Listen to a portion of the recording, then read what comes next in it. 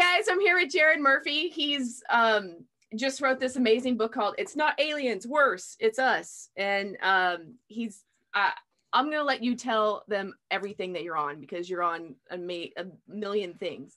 So okay. Yeah. Well, we could cover that quick. I've actually never done this before. So yes, I co-host Conflict Radio for many episodes, but Michael's been doing it for years.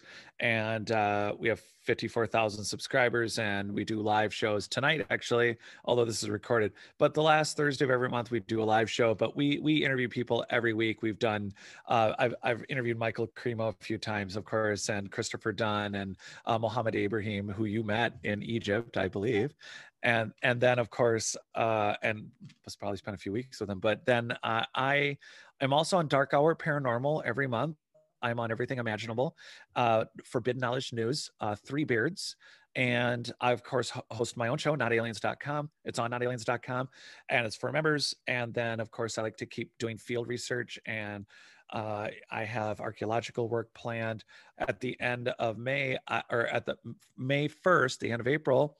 I will be doing a live lecture that you can buy tickets for. And if you want to listen to virtually, you can. Otherwise, if you want to show up, I will be doing an in-person meet and greet and book signing and lecture for 3 hours at America's Stonehenge in New Hampshire, May 1st. And so the lecture will be in the morning from about 9 or 10 to 1. And then there'll be an opportunity to visit America's Stonehenge, and we can walk the site. It'll be really awesome. And other than that, I'm on a number of shows I've been on Coast to Coast, Richard Hoagland's After Midnight. I've been on a lot of shows. Yeah, you have. Yeah. Simon, I have this great friend now in Scotland named Simon, and his show, the SLK or Slick or Silk, I guess depends on how you read it. The SLK podcast is how it's spelled. And Simon King is a really, it's unbelievable. He's a perfectionist professional. And I've been able to, I was able to meet him just as he was starting his new podcast. But the man has an incredible ability to dissect and manage guests in a way that the conversations are really deep. And so, and again, spelled SLK podcast. And he's out of Scotland. So yeah. So since you like to travel, he's also he specifically invited me. So Simon hears this. I'm going to invite anyone I want now. So, since you know Jennifer and you like to travel, you guys should, definitely, you should join for that. So you obviously nothing like a few ruins in Scotland. Yourself. I mean, see, but this is why I said, like, you had to introduce yourself. Yeah. That's so many things. That's amazing. And you totally have the gift of the gab. I listened to like 7 or 8 of these podcasts now in preparation for this, and you're such an eloquent speaker. I love it. It's amazing. So what got you into I did not pay her for that. You did not. That's genuine. He really is. Okay, so what got you into this whole field of what's going on with the ancient history? That's a great question. I can remember being 5 years old, and nothing more interested me than being an archaeologist. And I actually have never talked about that specifically on any show, but they're like, what got you into it? Well, I've had a lifelong interest. So 2 things happened. One is, one of my heroes in my life was my mother's father. He was a tank commander in World War II. He was landed at D-Day in a tank. He was in the 7th Armored Division. And he fought through Belgium and Holland and back to France for Battle of the Bulge, and was in a tank to Berlin. So from the time that I could start reading history, which was about 2nd grade, where they would let you take anything you wanted home. And I started with anything that had pictures of World War II. And then I kind of went backwards and I went forward with history, but I had wanted to be an archaeologist. And then of course, Star Wars comes out, to date myself. And then I'm like, I want to tell stories and I want to write books. And so that never went away. And then I got into elementary school, and before you know it, I'm playing the violin. I didn't know I was good at it, but I ended up in the more advanced groups. I ended up playing seriously till I was 21. And so I always had an interest in learning the arts, but also questioning. I grew up Irish Catholic. And so the questions that could not be answered the kind of the Da Vinci Code sort of stuff. It was just a constant why this, why that. But the one thing that did not interest me over all these years was, oh, I want to find mummies like Indiana Jones. I don't want to, who cares about those old big rocks? That's lame. I mean, clearly, I've seen the pictures at the Natural History Museum. That's all loincloth, like rock banging. They're not advanced. That's all stupid. I want to find golden statues and mummies and like, not just Indiana Jones, but that show that was on a couple years, the Golden Monkey. I want like, yeah, I want to do all the adventure stuff. You see Abbott and Costello and the Mummy. How about the Mummy with Brendan Fraser? I wanted to do that stuff. And it wasn't as I kept this lifelong interest. I had written before. I've actually written things before. The first thing I actually ever published had nothing to do with history at all. Not talked about this on air with anyone ever anywhere. Is I wrote a book called Off the Stall: The Gospel According to the John. It's 8 chapters of bathroom wall writing. I was Bart. Oh yeah. So yes, I literally went around and wrote down for a good time call. I actually like. But people wrote, like, I organized it. There's politics, political hate, political correctness, sex, sexual frustrations, general desire. Like, I organized it all off, gay life or pop life. I mean, you would not believe the variety that gets written on a bathroom wall. Yeah, I didn't know it was like that in the men's, because it's like that in the women's. But I didn't know yeah, because there's always that testimonial wall for one particular girl that maybe one person did know or didn't, but then suddenly 50 people have contributed to that one girl, and it's like that poor girl. So like I have a whole chapter called Susan Hall, because it was just like one girl, and it's like, okay, oh my gosh, this whole wall is filled with information about this one person. But yeah, I actually, so not a very serious work or dive into it. Actually made it into some bookstores. It was just hilarious. So here I am. I decided I was going to get around to writing. I had worked on a prior period fictional piece called Tactics and Empire, and it's about espionage during the Civil War in England. And the more I tried to write fiction, I ended up spending, I like to do the research because I'm a history buff. So here I am finding out that the truth is stranger than fiction. No matter, every time I took a turn to write something fictional, I ended up spending 17 months doing research, finding out that, oh my gosh, people wouldn't believe it. And I kept on it, but I didn't publish and then what I ended up, and it was picked up by St. Martin's Press. They were interested. They wanted the first 3 chapters. And then other things happened. So not worth the podcast right now. But what ended up happening is I was going to start a new fictional work, and I've been fascinated forever with quantum mechanics and quantum physics and spintronics. And I had a background, I'd done computing, and here it is. I'm really fascinated by these Paracas long-skulled people. And so literally it couldn't have been more than an hour into series. Like, I'm going to sit down, I'm going to do the real research, just like I did for my Tactics and Empire. And I'm going to work out, a fictional story about reanimating mummies, because we're just on the cusp of that. And those mummies are going to have kind of scrambled brains, and they're going to have a handler, and they're going to, and governments are going to compete to bring back the oldest DNA evidence they can find into reanimated people, so that they can then use their recall to find any lost advanced technology that's still buried on the planet. Ooh, that's a cool concept. As if like memory is stored in the DNA. So like the oldest DNA has like more. Yeah. Yep. And I write about that in the book, is that, we've proved that worms can pass down. Of course, it starts with traumatic memories, that you can actually pass down memories, that genetic memory is a real thing, that instinct isn't just I don't know why, but I'm running up the dark basement steps and I don't know why I'm running faster and faster and faster. Mm-hmm. And there's a reason. It's not just that there were creepy crawly spiders, snake things in the basement. I think that we have a number of stored memories. And so I started on that premise. 1 hour into research, and I'm on YouTube and there was a video, because I'm specifically looking about information about, first off, it was really elementary. Who are the oldest mummies on Earth? There were Paracas preserved to at least 9,000 years.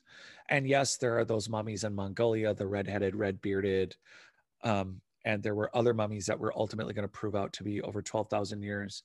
But at the time, and for the most part, and all over because of the arid climate in Peru, you have the Paracas, and they are like 9,000 years old, gets you really close to the Younger Dryas. So you have this world catastrophe 11 to 13,000 years ago. And so here's my chance to write a story about the Paracas. Well, I end up, oh, Colonel Percy Fawcett goes to look for the lost city of Z, just the Brad Pitt movie. And I'm not ruining it for everyone. The whole premise is that he ends up going into the jungle and he's never seen again. Everyone already knows that he's lost with his son and his best friend, and at one point in the last 30 years, I believe they think they came up with his bones, but I guess that's been argued by the family because they haven't wanted to admit that they found him. But either way, a man had been surveying all of Brazil for the Queen of England and for England, and he kept finding pottery shards. And I'm watching this video like day 1 or 2 of research somewhere in here, and the first thing they do with this new adventure guy with the Indiana Jones hat, of course, you can't not have the hat or wear khaki. And so here he is, and this archaeologist says, hey, I want to stop and show you something. We're going to go to the last village anyone ever saw Colonel Percy Fawcett at. And this is called Terra Preta. It's an engineered soil. And what we mean is it's really mysterious because it's really ancient, and soil scientists have looked at it for 100 years. No one's ever figured out how to remake it. It's the richest growing soil on earth. It has minerals that we can't duplicate otherwise. It has, they don't specifically say this, but I find out later it has piezoelectric properties. It can filter carbon dioxide. It self-replicates, which a Kansas professor has been working on. What do you mean it self-replicates? I didn't know that. Oh yeah. It never really de-energizes. It manages itself. Okay. So this is day 2, 3 of research, and all she does is take him into a dig-in pit. So he goes in, and the Terra Preta is it's like 12 feet above his head, and she goes, yeah, it's Terra Preta all the way down. And he's like, hey, can I touch this pottery? And I do mention this in the book. You can go look up the episode, but he's like, he goes, I'm not ruining anything by touching this pottery. She goes, no, we've done everything we're going to do with this. And it's like, yeah, it's 12 feet thick. And she goes, yeah, it's really interesting. There's at least an area twice the size of Spain or Great Britain. Yeah, I saw you write that in there. It's twice. And I'm like, Great Britain. I'm like, what? Yeah. And then it's like, hold on, we don't know how to make it. It's engineered. And everywhere on earth, dynastic peoples, which are Egyptians, Aztecs, Mayans, Olmecs, Toltecs, indigenous peoples from Australia to America, there are lots of people who have taken over or been living near it, more advanced humans. Right now, we have 150 something tribes.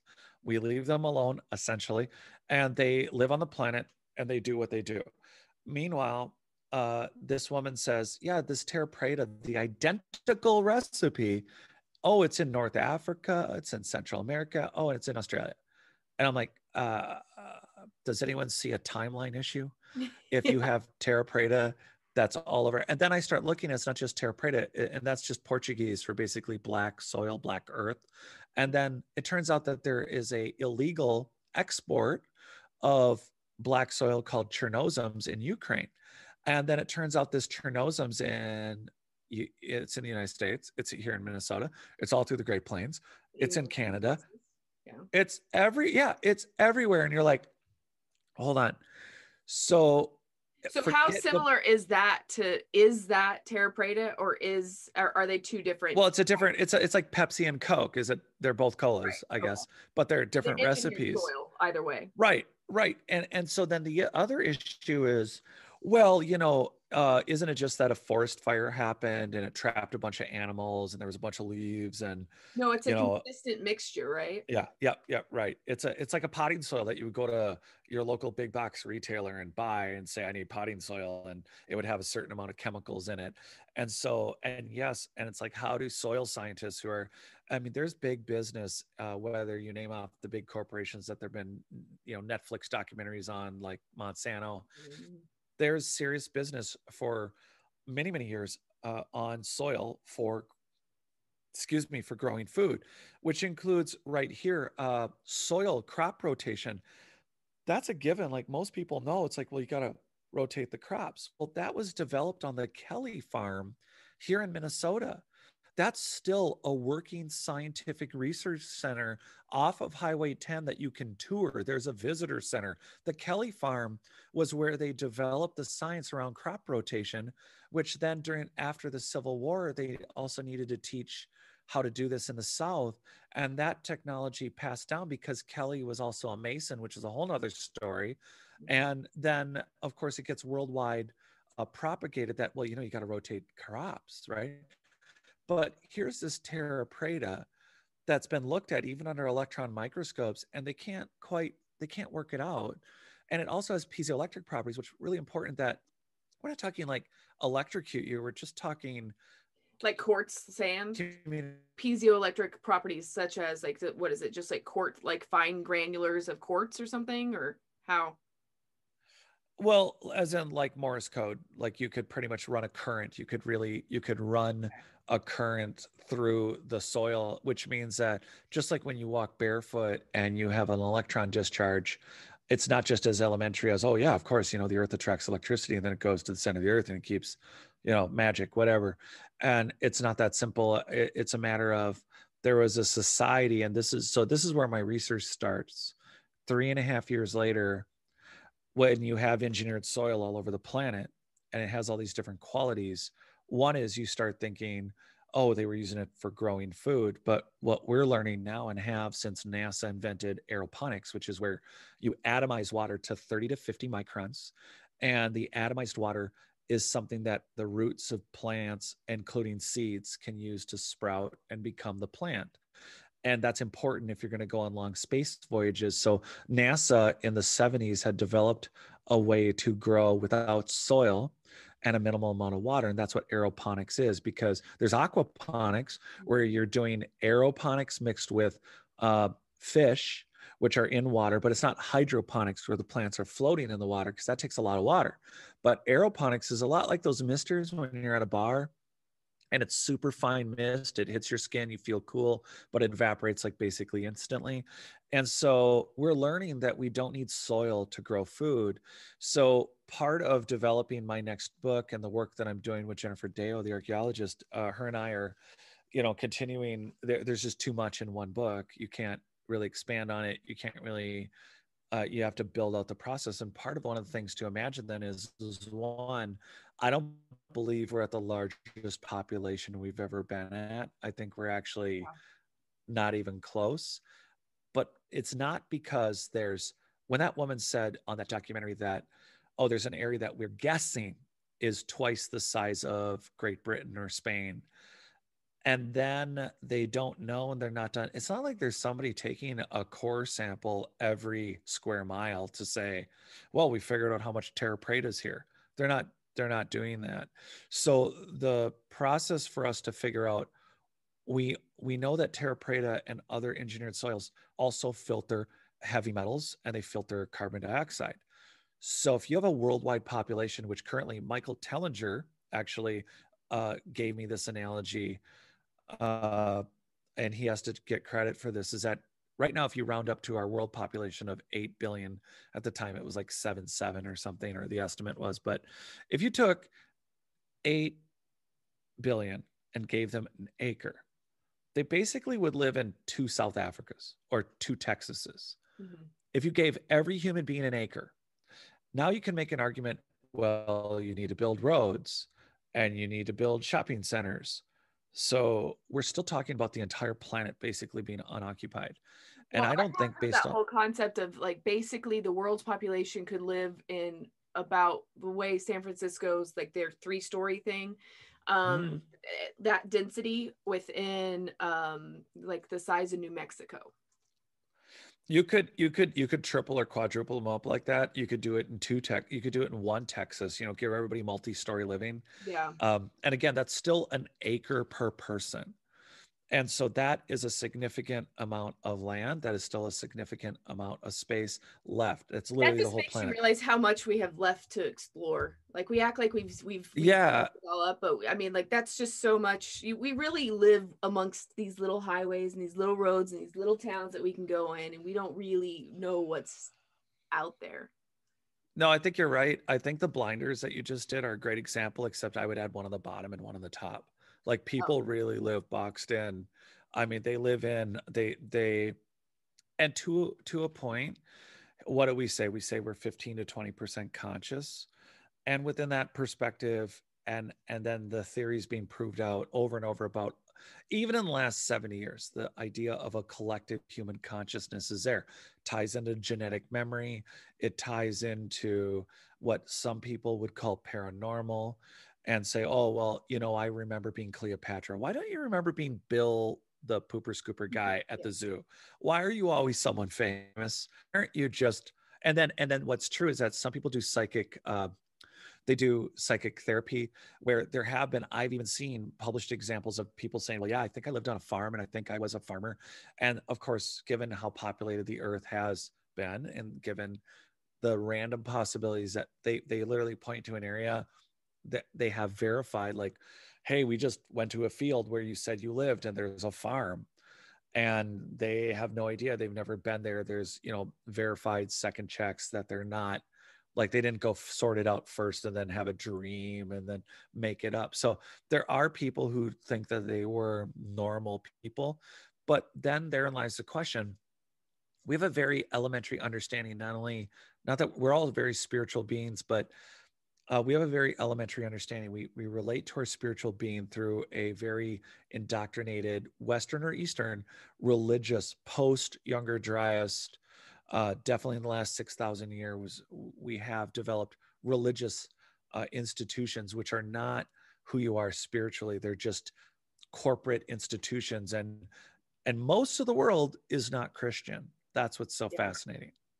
But it doesn't matter. All the monotheistic or anything that like makes you look to something else takes away your own personal sovereignty.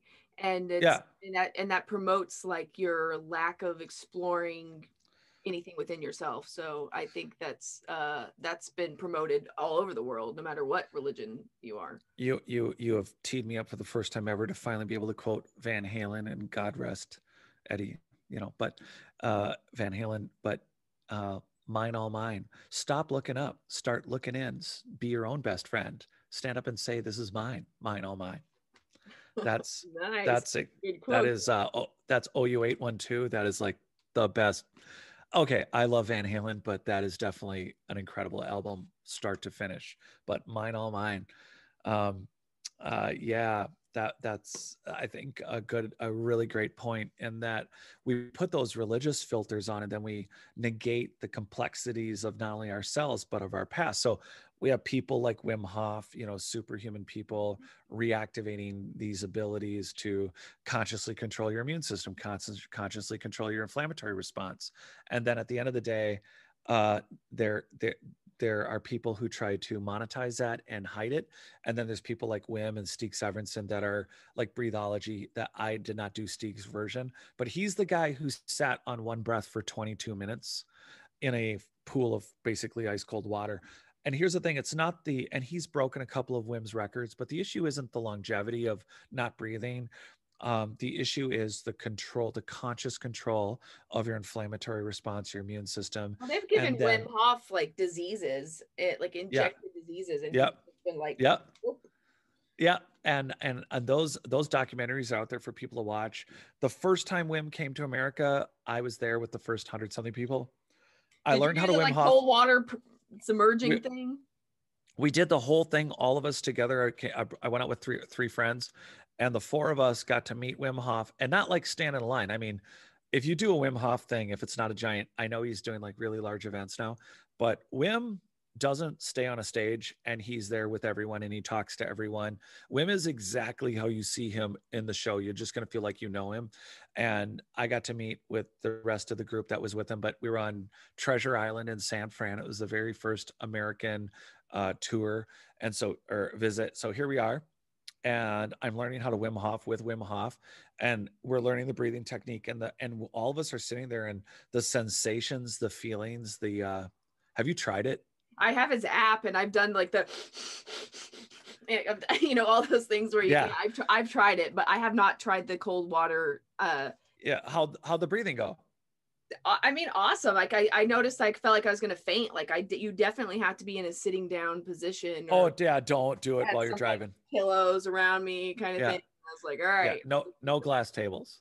Stay away from the glass tables. Yeah, I actually want to get more into it. I kind of felt like I needed more of a one-on-one, or not one-on-one. I needed an in-person thing instead of an app. Yeah. So I do think so we were the first people in America to do it. And I did it because I had a friend with an autoimmune disease. And he said, have you heard of this guy, Wim Hof? And I said, no. Well, he has an autoimmune disease and had been taking shots. And he, through becoming paleo / kind of a version of it, and he was always looking at stuff that would help him. He's in epically good health. But he tells me about Wim Hof, and I go Google him, and I'm like, hey, did you know he's gonna be in San Fran? And he's like, no. And I'm like, we're gonna go. And so that's how that came up. And then the next thing you know, I'm sitting there and we're doing the breathing technique and we do our exhale. And I climb. I like to climb. I like outdoor, indoor, just rock climbing. And so my friends are all climbers, and so it's a decently healthy group. But we're sitting there with people who are like yogis, and I don't know who's there, but it's like it was some pretty diehard people, because it was like just like 100 people ain't that many people when you're all in the room. And Wim is there. We are doing it, and the first time we exhaled and we didn't breathe, and you don't force it, but we went 2 minutes and 34 seconds at the first time. And I remember the first time I went 5 minutes without breathing, and then I'm like, oh, this is trippy. Because I use a certain set of, I'm all about brain entrainment and self-experimentation. And I really do list that in my bio for a reason. And so here I am. And I noticed like there's so many things going on inside you. Like, did you get the fuzzy feelings at all? Did you get I got the tingly stuff, but I never got to a place of, I very rarely have gotten to this with the meditation and stuff in general. Like I can't get to that place of just nothing, like absolute stillness. I think I joke about that. I don't see that. Like when we're in yoga classes for climbing specifically, and they're like, yeah, leave your problems at the door. And I'm like, F that guy that just cut me off on the freeway. I'm like, leave my problems. What are you talking about? Clouds. You're an idiot. Like I cannot stand. And by the way, you're English, you're American, you speak English. Stop trying to sound like you're Hindi. You're not. Stop using the words. Just say bend over like a dog. Like downward dog. Don't say Sinatra or whatever. Yeah. Whatever the hell it is. I mean, come on. You're not Hindi. Just say forward bend, left bend, right bend. Give it an American name. I mean, come on. I mean, it's just, I can order General Tso's chicken without knowing exactly, is it so? Is it to so? Is it T so? I mean, like, just, I want number 26, bend 29. But either way, it was funny listening to Wim, by the way, side note. People were raising their hand and people were like, so do you breathe more through your nose or your mouth? And Wim Hof is famous for this. And I caught it in between because people can't actually talk entirely the way Wim is spectacular. And here he is. And he's like, in through any, wait, can we, we can't swear on this. Can we swear on this? I don't care. Yeah. All right. So this is Wim, by the way. I'm paraphrasing, but Wim's like, in through any hole, motherfucker. It doesn't matter. You like holes. You know what I'm talking about. Breathe, motherfuckers. If you have a hole, breathe. And then someone goes up and whispers to him, and they're like, oh, I hear there's kids here. I guess I'm going to have to fucking swear with it less. And it was phenomenal. That was Wim in person. And his big thing is oxygenating has nothing to do with the deified, mystified, mysterious. Like if you have to think about clouds, you are doing it wrong. And when we were breathing, what happened was I went from like, okay, I'm going to breathe. So I'm still going to be thinking about what we're going to do for lunch, or I'm going to do what I do during any meditation. Part of my brain's going to be like, I'm going to not hate this, or I'm going to be this. I'm going to not think that this is stupid. And then you get those, like you were saying, those fuzzy tingling sensations, but then there's a pulse to it. And when you're doing it regularly, I can only describe my experience with it too. And I know I've listened to other people and they've tried to explain it to people. So just for everyone out there, I'm not saying this is the same for everyone. It's definitely different. And there are definitely people who definitely they have passed out. There are things that have happened to people, but you definitely don't do it while you're driving. But here I am, and not only do I get the tingling sensations, but and again, when you do, there's a 60-day training thing. I suggest the 60-day training course. And I don't know if that's in the app. So because we were the first people in America to do it, we got a membership. And I think it was exactly for these reasons, to promote things. And but the deal is, I would not tell anyone. I don't tell anyone to watch a movie, read a book, or do anything if I didn't think it was like really epic. People have different tastes. Like, I know I'm one of the weirdos on earth. I'm not a huge fan of Dumb and Dumber. I love Jim Carrey, but I never liked Dumb and Dumber. Like, Yeah. I just And I like Monty Python. I like Letterkenny. I love Letterkenny. I love Rick and Morty, but I hated Dumb and Dumber. Anyway. Yeah, So I'm with here we you on that are. one. It was a little too dumb for me. I was kind of like, okay. Yeah, and like Austin Powers, the first one, couldn't watch it. Like, there are very few movies I could not watch, and I'm like, this sucks. Everyone on earth loves that movie. I think most people love it. I did not, but I liked the second one, the one with Fat Bastard. God, that one was funny. The Dutch, I hate the Dutch. That one was just funny, and I did like that. So I'm not against dumb humor. I just, some things Right. So everybody has different strokes for different. Yeah. So here we are. When you do this technique, the thing that I found is that for every time I've done yoga and somebody's like, think of your problems and leave them at the door and be present, I'm like, I hate the guy that cut me off, and I hate you for saying that, and speak English. And you're totally not Hindi. And so instead of that, when you do Wim Hof, it's like a switch. And for me, as you breathe and you do the 60-day program, you do 3 rounds of breathing, and then you do 5 rounds of breathing. And then as you dig into it, you learn that you could maybe even do the meditation for up to 45 minutes or an hour. The longest I've ever gone is not sitting. I could get into it, but I did it for 5-6 hours. Wow. And not just sitting though. I did it actively in movement. I took because the thing about what Wim does is he does it while he's talking to people. It's not like a mystified Tibetan tomo where they're sitting in, it's men in a secret temple doing it the secret way. And then they're cooling, they're heating frozen blankets, and they're doing this meditation. They're showing the heat signatures, and they're like, yeah, here's a secret technique that they've been doing for 3,000 or 4,000 years. You and keep it's like, it up on a regular basis? Do you? Yeah. So what you can do is, what I was fascinated, what originally triggered it is like Wim was, you could sit down and do the breathing technique as a meditation, but you don't have to think about the clouds. You don't think about anything.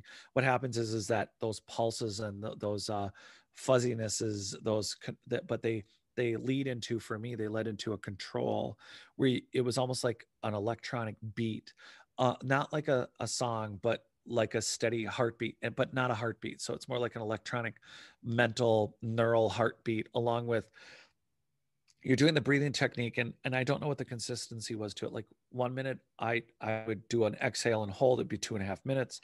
The next minute, it's like, wow, the next round was 3.5, 320, 350.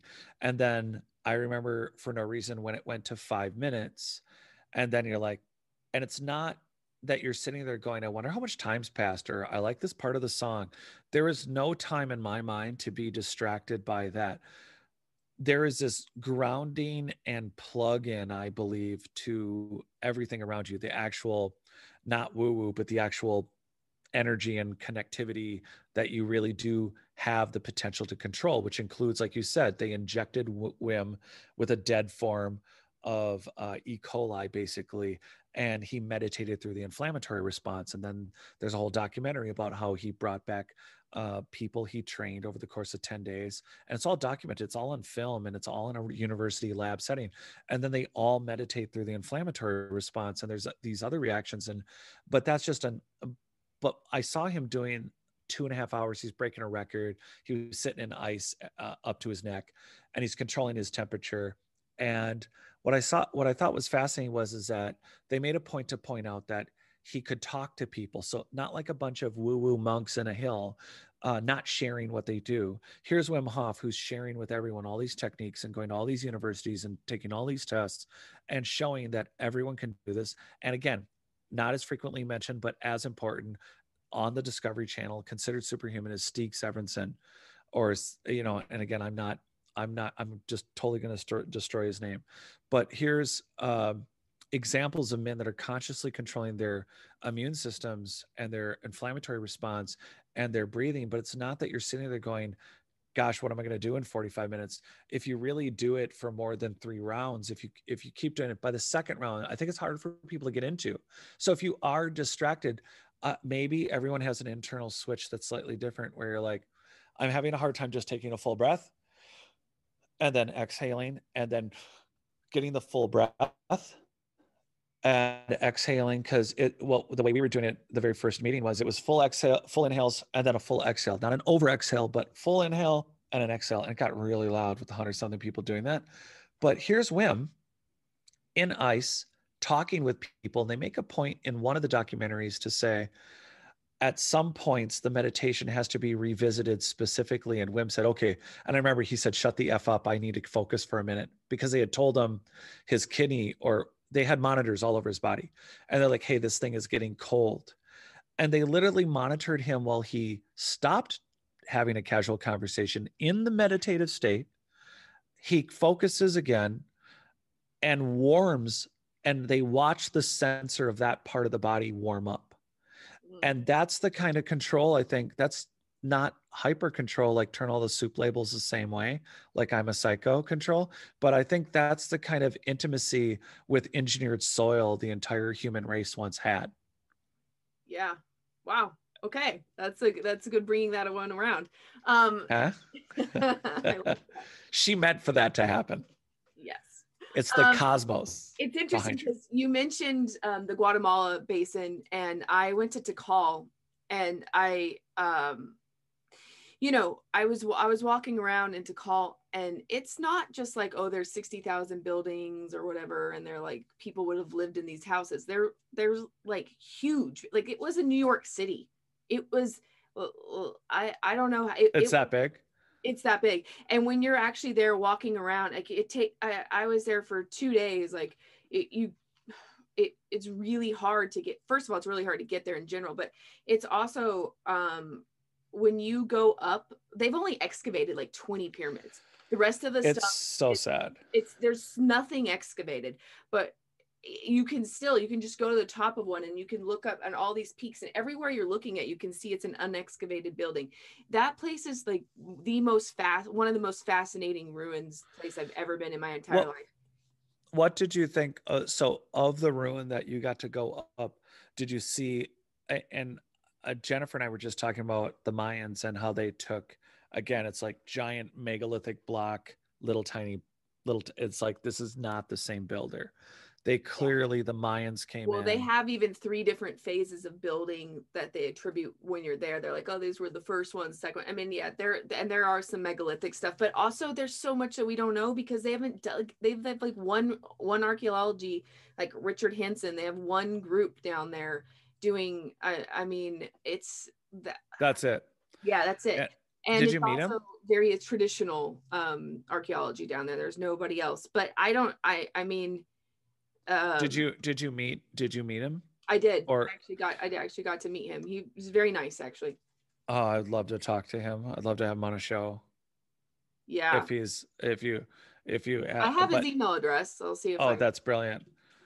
So the reason I wanted to ask you is that if you got to the top of one of those, so what did you see personally? And this is my point for everyone listening, and I think it's an absolutely worthwhile endeavor, is to notice every time you watch one of these shows, irrelevant to what they're saying, like if they say one more time that a pyramid was used for burial, okay, and skip all the dynastic stuff. But when you see these large, 100, 800, 50-ton megalithic blocks, it's always the most complex. It's not just that they're big blocks. It's always basalt. It's always limestone. It's always granite. It's always a combination, and it always has to do with, I think, piezoelectric properties, which means I think these buildings were connected to the soil itself. Okay, well, actually, you touched on this with Jen, and this is something I've been saying for a while, ever since I went to Egypt. I think that granite might be a mixture. I think that I think a granite might be. Sure, that hell looks like it. Yeah, because it's like the feldspar, the Yeah. quartz, whatever. The percentages are so evenly mixed, and like yes, there are quarries, there are places you can find that, but what if that was the concrete mixing plant? You know, Right, on a scale that was much larger. You right. explain to me how, give me the natural, in the most theoretical sense.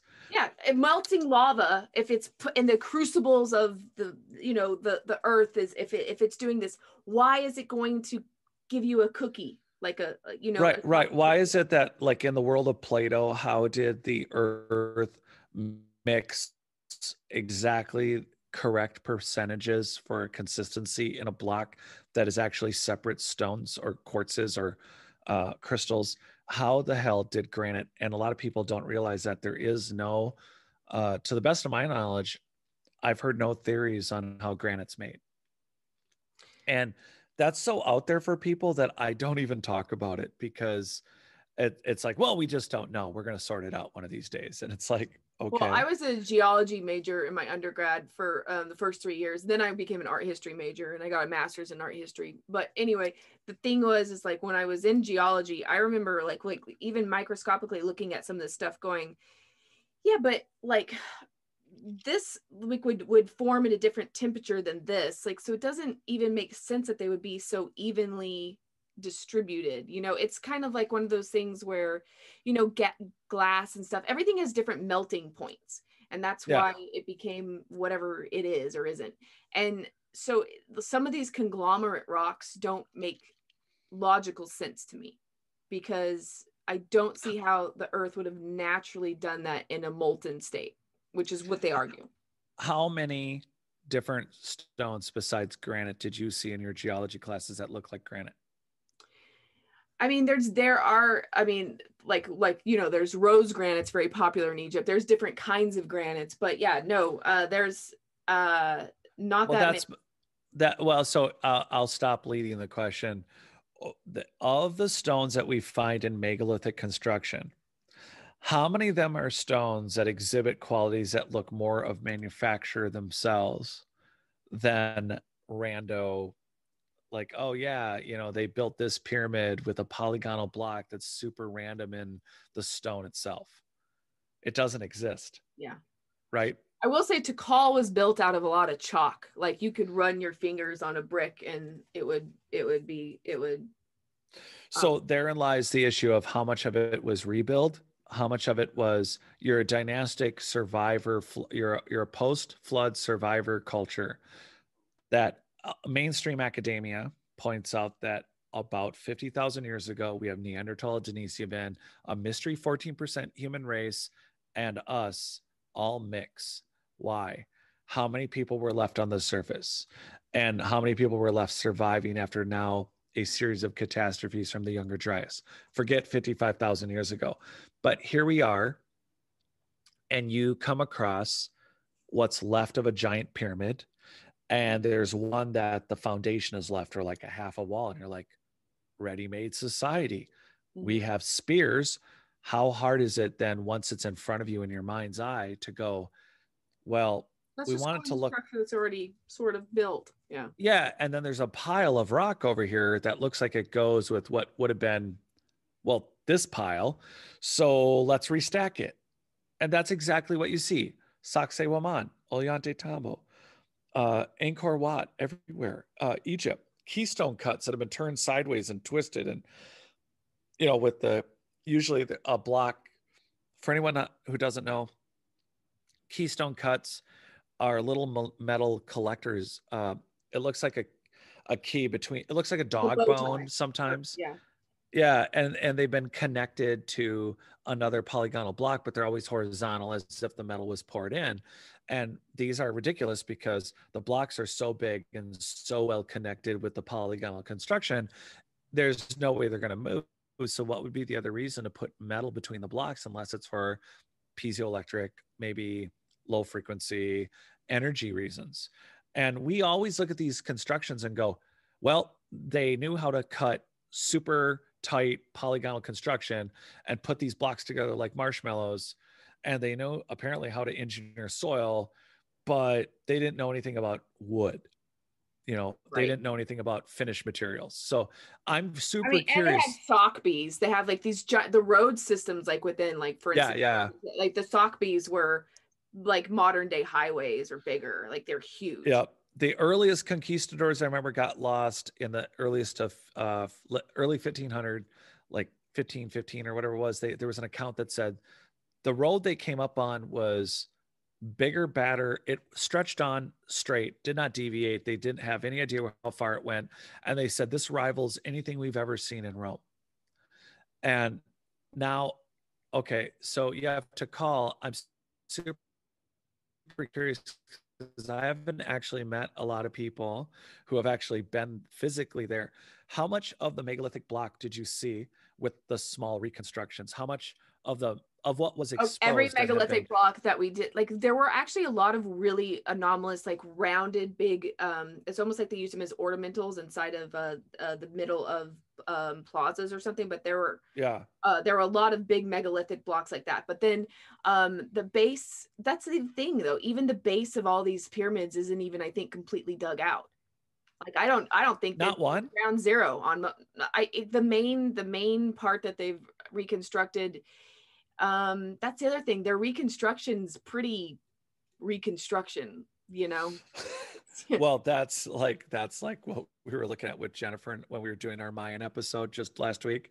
Oh my gosh, it's like, how do you look at this? Anyone who's in construction, like I've been in for 20 years and doing historical remodeling, which is a joke compared to something that's tens of thousands or thousands of years or dynastically 4,000 years old.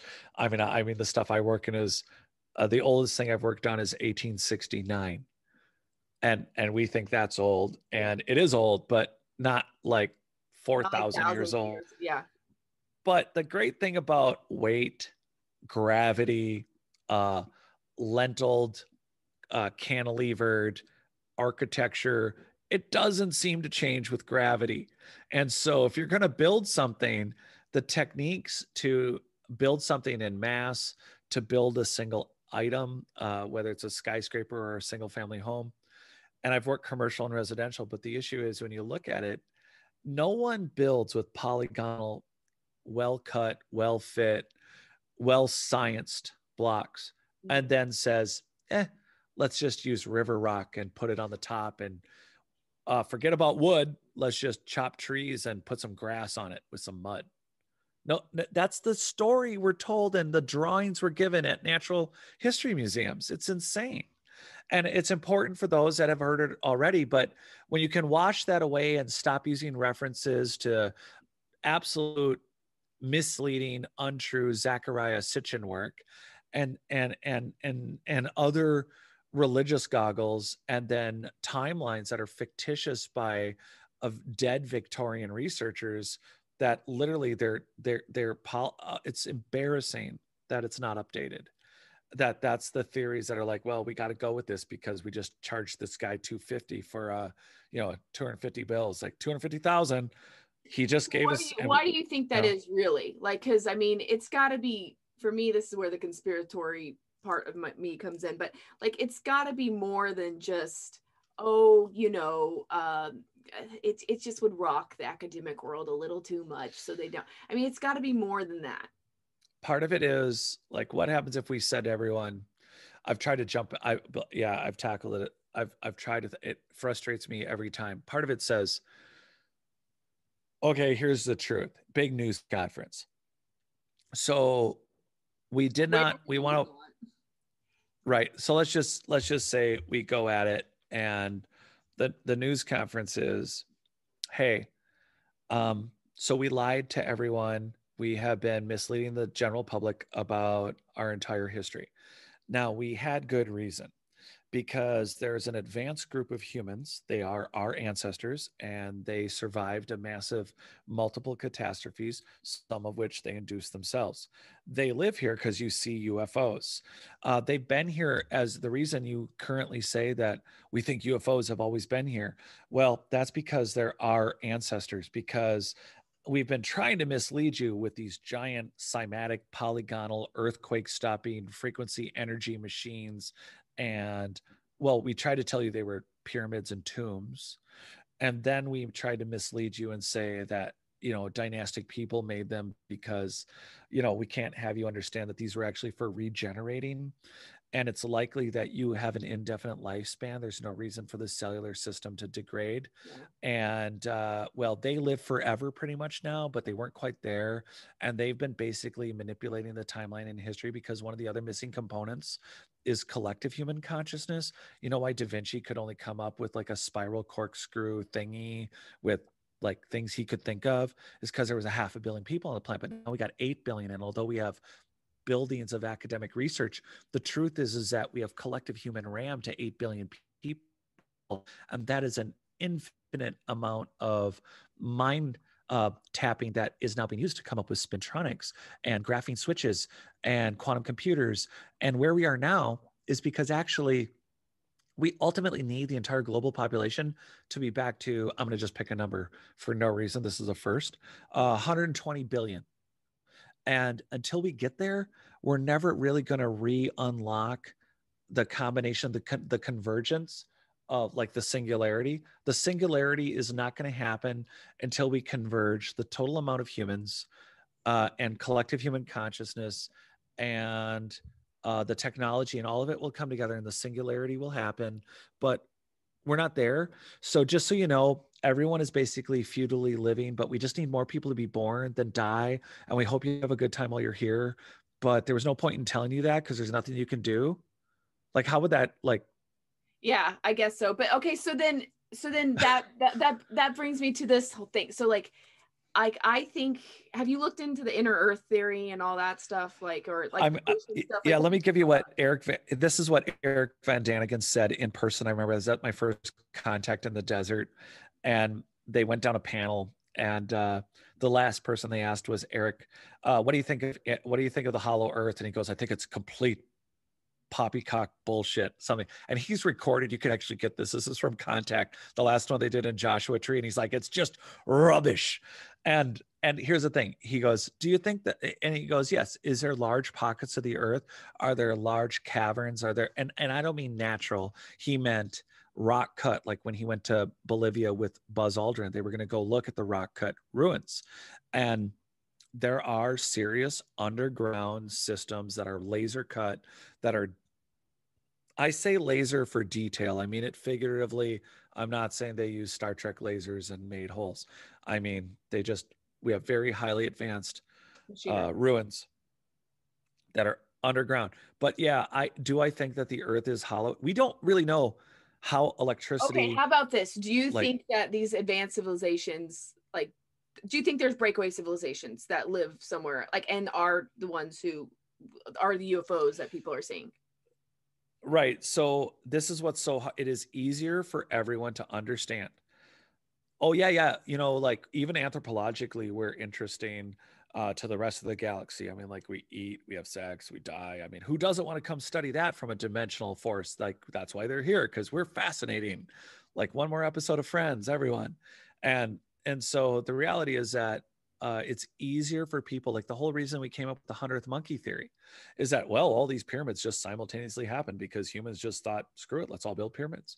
And that's literally what they came up with. The idea of collective human consciousness came from the idea that it was easier to accept collective human consciousness because everyone randomly decided to make pyramids than it is to go, no, there was a highly advanced human culture on this planet that failed, that fell apart, that was in massive catastrophes, and not in one catastrophe. You don't build megalittically if you're not expecting a flood.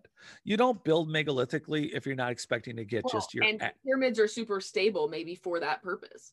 Right, and then we are negating all the metal, and again, if they can move a 3,000 ton block, they can cut a metasequoia, the granddaddies of sequoias. They can manage redwoods that were 60 feet in diameter, like Hyperion, that's 380 feet tall. They could, and mind you, remember the scrub trees we see outside, that's not forest. And like, oh, I've seen 100-foot trees. No, 379 foot, 60 plus foot wide diameter. I think not only did they engineer the soil, but the trees that they managed and the wood that they had. When you look at Ollantaytambo and Sacsayhuaman and Egypt, and you look at these buildings, you think, oh yeah, they worked with stone. No, they also worked with wood. They also worked with metal. And they built buildings and they said, this far down and over under the ground, when this tectonic plate shifts, it's going to create a particular frequency. And that means that this building above ground, not to mention the foundation below ground, has to be built with the correct polygonal pattern that allows the transfer and muting of not only that earthquake, but of also managing the piezoelectric information that's coming through the ground itself to and from these buildings.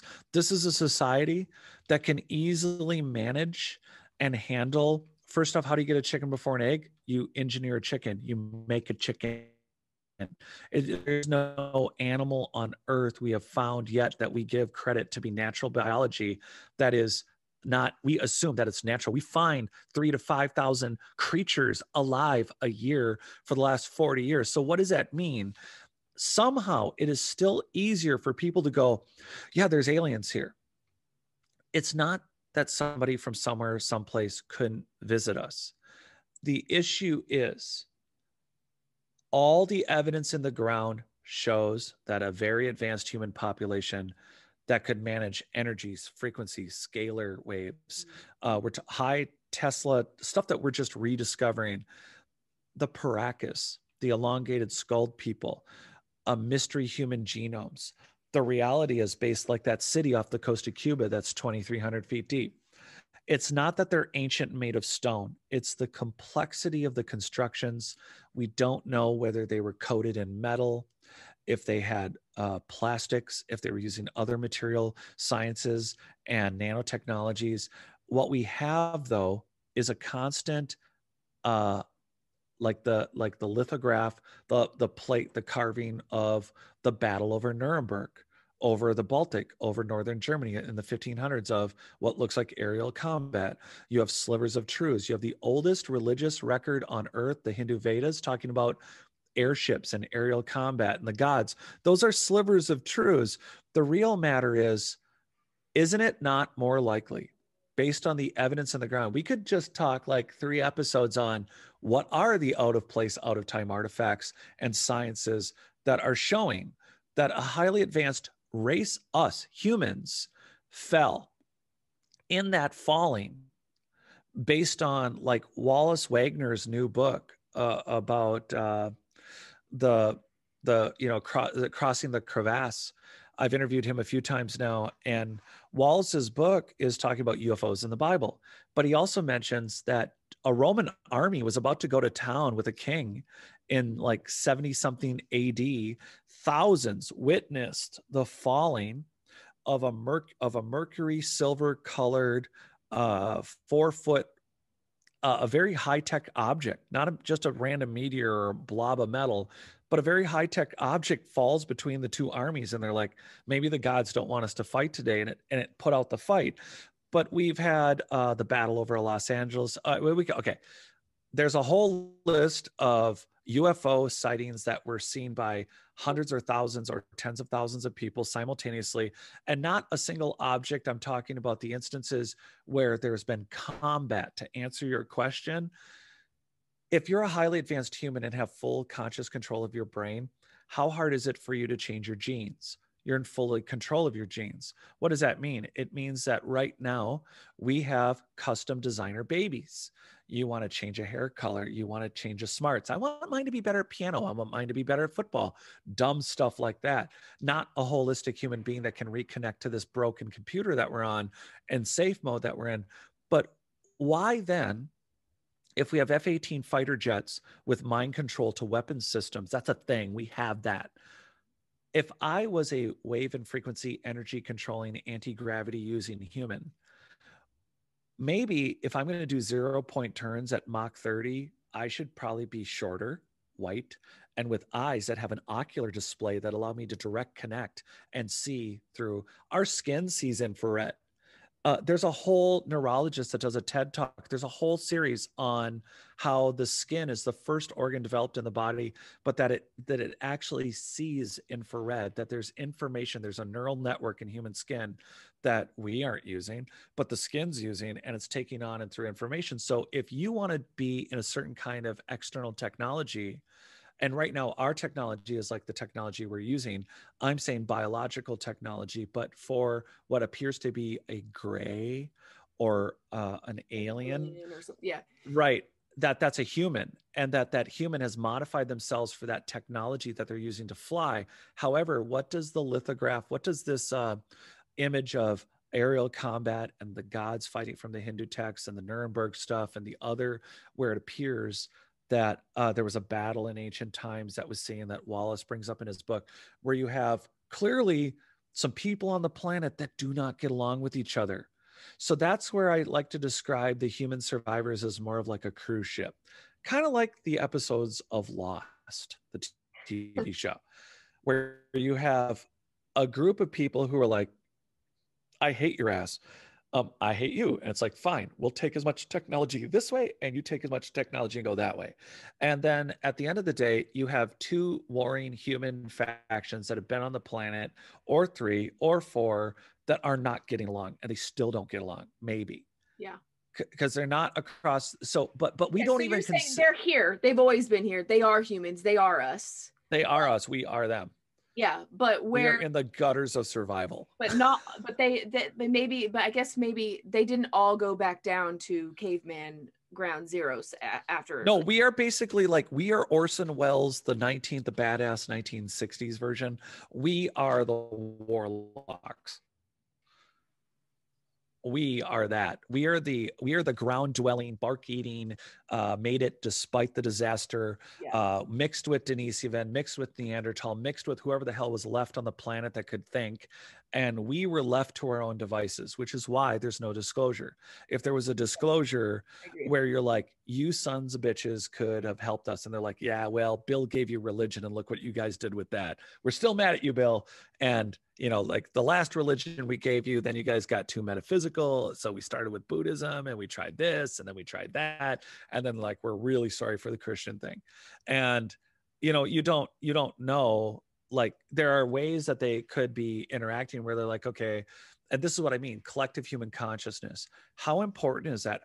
When you look at the remnant technologies, if we just table all the facts, from engineered soil to giant piezoelectric connected buildings with like antenna things like the Nazca lines and the Bolivian Nazca lines and the stuff in Georgia, not giant geoglyphs. I don't care about I always say this as a disclosure, every moment of human history is important and interesting.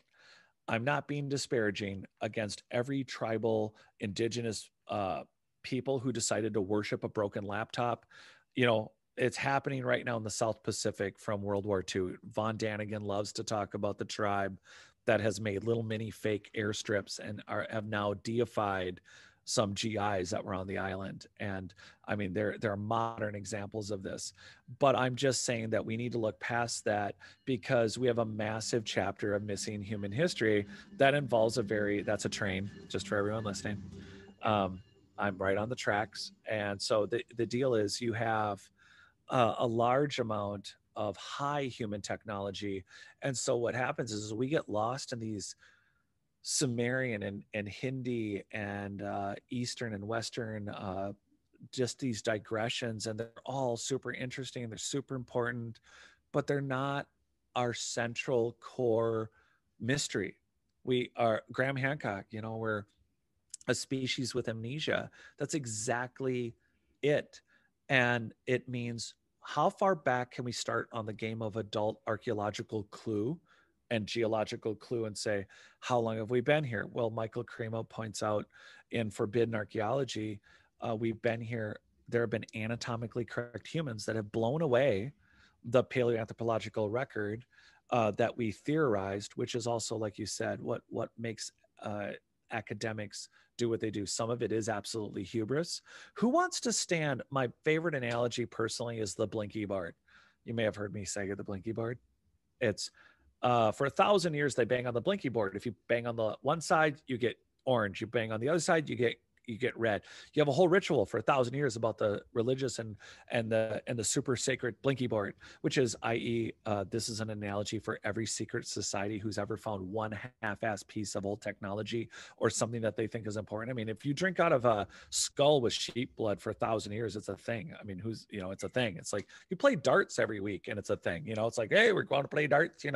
But here you are with a blinky board, and someone walks up and says, why are you in the cockpit of a 747 hitting the control panel?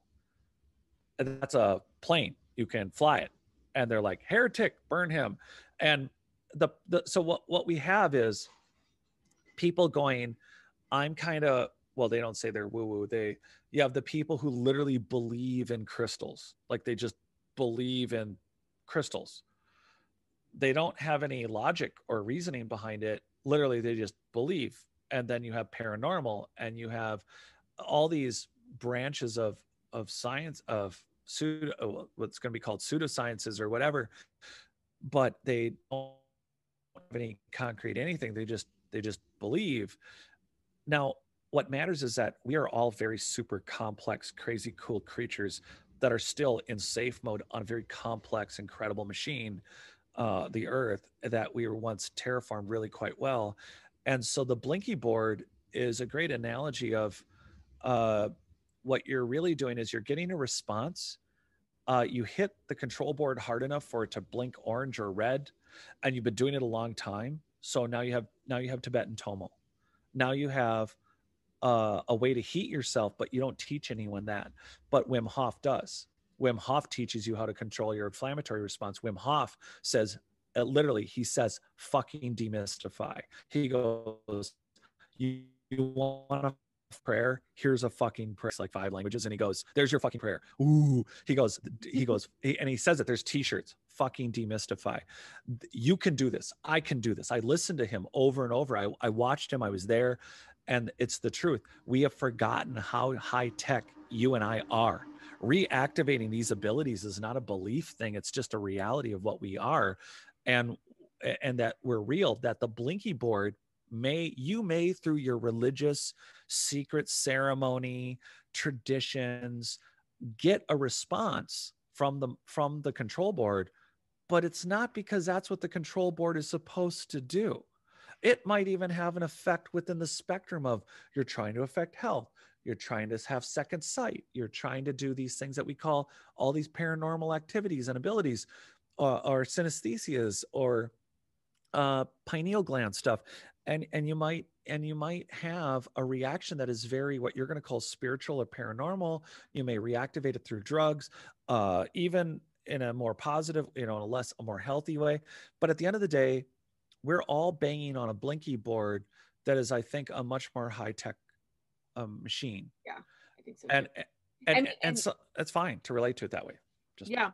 And I mean, I think I talked to this Tibetan monk that told me that he knows lots of people who are, I was like, what do you mean lots of people? He's like, well, I know 5 or 6 people who are 300, 400, 500 years old. And I was like, what do you mean? Like, you know them? And he's like, well, so when they become 50, they go into a cave that's 100% black, dark. You can't have like not one particle of light on your skin, and you have to stay for 21 days. And then you come out, and then it reverses your age until you're about 25. Then you go back to 50, and then they do it every 50 years. Like, that's just like, and you do it till you're bored and you don't want to live anymore. And I was like, well, they do some sort of meditation? Or it's like, no, I think it's just about the complete absence of light.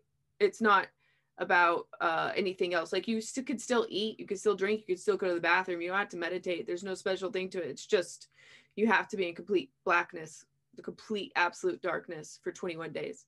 Was he drunk or you drunk when he told you that?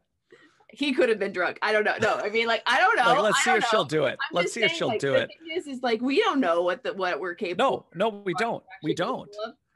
I've never done it. I haven't gone. I don't know anybody who's gone 21 days in a complete with no light. Like, yeah. I know there's that booth here in Minnesota at the U that eliminates so much sound. The longest anyone stayed in there is 45 minutes because you can hear your own heartbeat and all the sounds inside your body. Wow.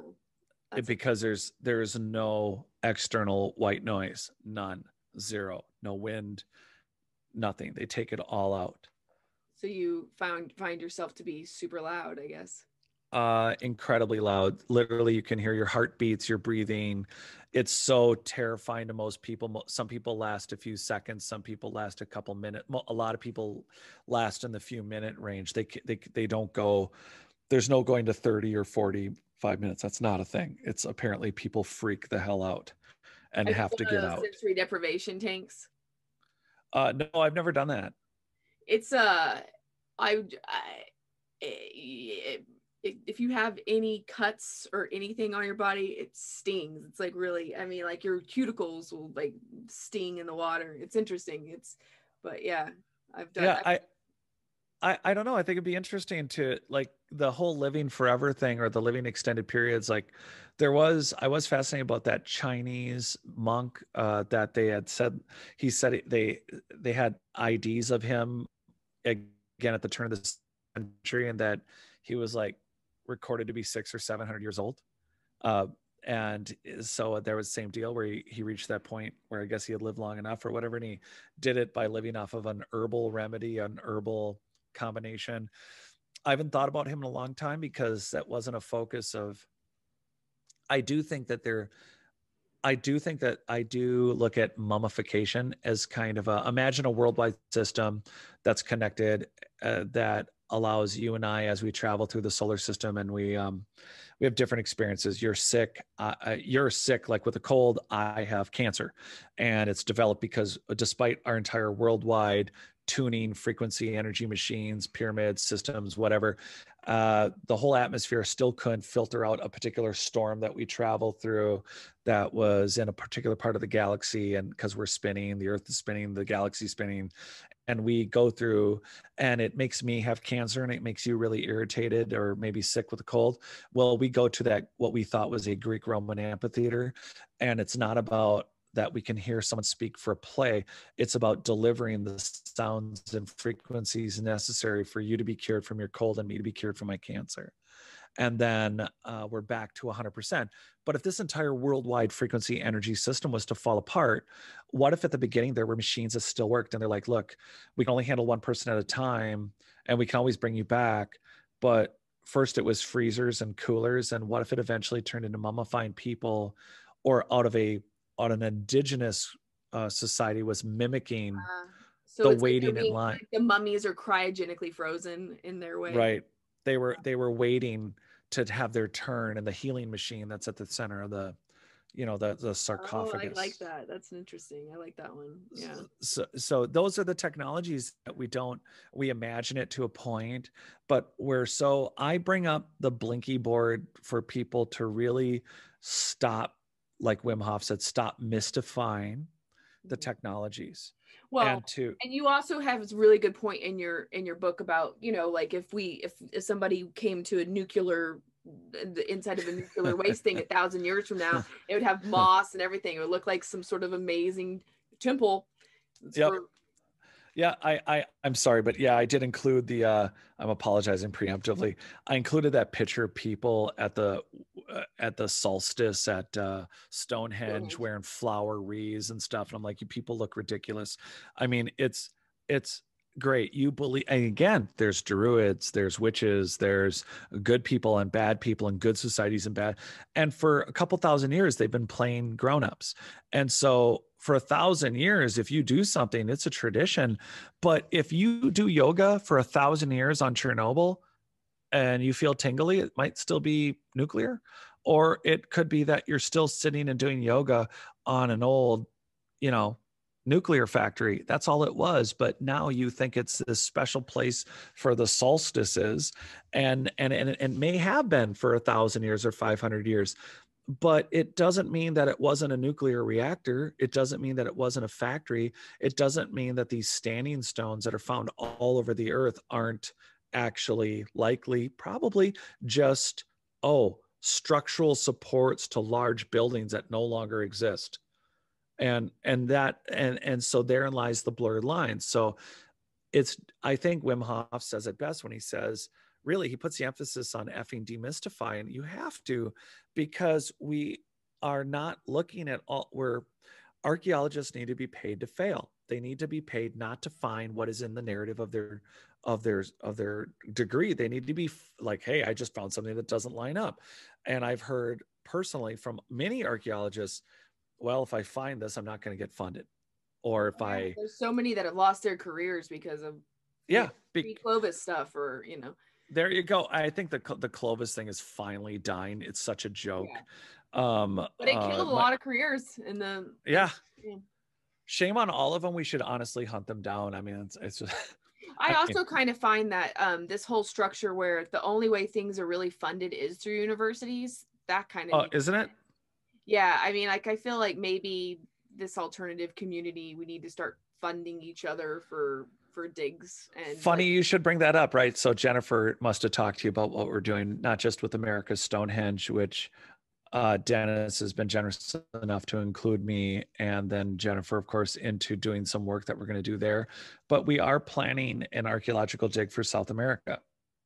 Oh yeah, she mentioned the Tumapunku area. And that's exactly to prove out that the complexities of these structures, no one's ever looked at the foundations. I'm the first person up. I never wanted to be the first. I can't even say it. Like, I don't even, like how I just said it.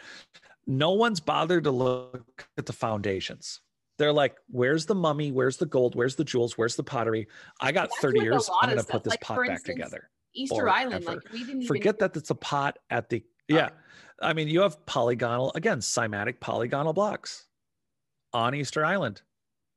And if you're going to spend 30 years, look, again, every bit of our history is important. No, that one blows my mind. You're not digging deeper because, well, nothing's going to be there. F you sideways. I mean, seriously, you call yourself an academic institution, yet none of you have tested the Paracas. You're joke. Straight up degree in jokeology. You know that the Paracas exist. You know that there's soft tissue. They are the oldest people on earth. And it's not just the Paracas. There's elongated skulls all over the world. And I'm calling out, thank God I didn't waste my time finishing. I don't want to be, I like what Carl Ehrberger said, the archaeopriests. He calls them archaeopriests, the religion of, I call it the religion of archaeology. And it's not the archaeologists. It's this institutionalized religion of science. Science is supposed to be science. It's not about belief. It's just show me your data and sharing failure. We're still going to learn things. And right now it's okay. Well, I guess we have to be privately funded. We have to use scientific techniques to do the work. But if we're going to rely on an academic institution to do anything that's remotely groundbreaking, literally, here all week, and to do anything with their billions of dollars that would actually forward science into a new millennium, they're not going to do it. They're too stuck in an armchair response of, I don't really want one more person to write another article about something they've already written about so that they can all pat each other on the back and oh yeah, that was a good article. Oh, you wrote a good article too. It's like one giant mental metaphysical right that they publish in Nature magazine. It's not even readable, and like 7 people actually they circle jerk each other. Like, there's not no, thank God you said it too, because I was like, oh man, I'm getting too angry. I'm at that point. Look, we're all your listeners and everyone who's been listening, it's like we're 6 degrees from everyone. The reality is that it's a joke. I would love to hear, I dare any of you to pick up the Paracas and start doing the paleoanthropological and paleobiological work that would test the Paracas and that genealogy. That genealogy it's ludicrous, the story we tell ourselves. And I throw it out. Okay, so here's a positive for you stupid institutions with a lot of people's money. Here's how it works. Vegas did not want to teach people how to gamble. Their theory was that if you taught people how to gamble, more people would cheat. So I got really into Vegas in the early 2000s and watched every history episode I could on Vegas, its history, and you name it. And one of the things that they did was they started teaching people how to play craps and how to play roulette, because I wasn't going to. I'm like, how the hell do you do this? How do all these people know how to do this? How is this even done? Well, they realized that after they taught people how to gamble, that when people didn't feel stupid and they knew what they were doing, they were willing to risk money and therefore gamble because they didn't feel stupid. So suddenly they got more money. They got more money because people could participate, because they taught people how to play. So instead of losing money, they ended up making more money. So I feel academic institutions are in the same boat. It's like, don't feel stupid that you have millions of artifacts in your basement, more than likely shit you stole, but let's just assume that you didn't. Whatever. The point is that you guys have, why not put out there that you're the first institute to uncover 10,000 facts about the past that we didn't even know existed? You want people banging on your door to get a degree from you? Stop being an archaic Victorian, didn't like it when women voted joke. These are institutions that say they're supposed to be they're not at the forefront. That's why we have technical colleges. That's why we have for-profit universities. They're not at the front. Michael Dell, dropout. Bill Gates, dropout. If you're super, like all of them. Yeah, if you're a super successful person, you didn't do it because you became a sheep in a four-year institution. And then if you do get successful, what a joke. They give you an honorary degree. I'm not going to say no, but what the hell, folks? I mean, that should tell you something. And then there's this like little pocket club game where like, we're not even going to look at your resume unless you have a degree. Why? Because I can do the job you couldn't because you didn't get blessed by the institution. Anyway, that could be a whole nother show. Yeah. So for now, the issue is that you could be the institution that not only tables facts that no one else tabled, it would drive not only enrollment, people would bend over backwards if you were an institution that's going to say, hey, to call, we're sending down 1,000 archaeologists to clear this temple in the period of one season. Or, and one season is going to be 18 months. Oh, and you have to pay us to come down and do it, or something. All I'm saying is that they are very short-sighted. They would have 100% collegiate enrollment if they actually doubled down on the true reality of what's going on. I mean, when you look at Teotihuacan, you have a site in Mexico that looks like a circuit grid. It looks like, that's the other thing. A lot of these monuments are laid out. The oldest ones are laid out very circuitry-ish. Mm-hmm. You show some really cool comparison photos in your book, which is great. Yeah, and so here we are with a site that if you can look at the plate photography from the 1870s, where they're like, we think this is a pyramid thing, and it looks like a pile of dirt. It took them 99 years to uncover what you can now go tour. They're not remotely done. And to your point about layers, they're not going past layers. Like the Clovis is a joke. And the people who perpetuate it, it's like a number of other fake things right now. But what we got to do is dig all the way down, explore a site for what it is, not be afraid of the facts that are found. It would produce more television. It would produce more books. It would produce more enrollment. There is literally nothing less than a greed. I will appeal to your massive institutional stupidity and greed. More people will enroll if you would open this field up than for you to maintain that there is no one behind the green curtain. I mean, the other thing is there's this whole notion that we found everything, and that is so not true. There's so much to be found. Hey, we found you, tag. I mean, there was already people here. And now here's the other problem is that, and this is a delicate subject, indigenous peoples that are like, hey, we've always been here.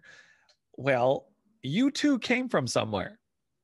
So if we have anatomically correct humans in the Red Crag and in Table Mountain and in all over the earth, that there's indications that the paleoanthropological history says, hey, you can't just base yourself on morphology. I get it. Like, well, we can't get DNA out of this yet. Well, it's likely you have a baboon bone, and it's also likely you found it in an open riverbed, but this in situ find over here says that that's an anatomically correct human part, and it's in a 5 million year old layer of earth.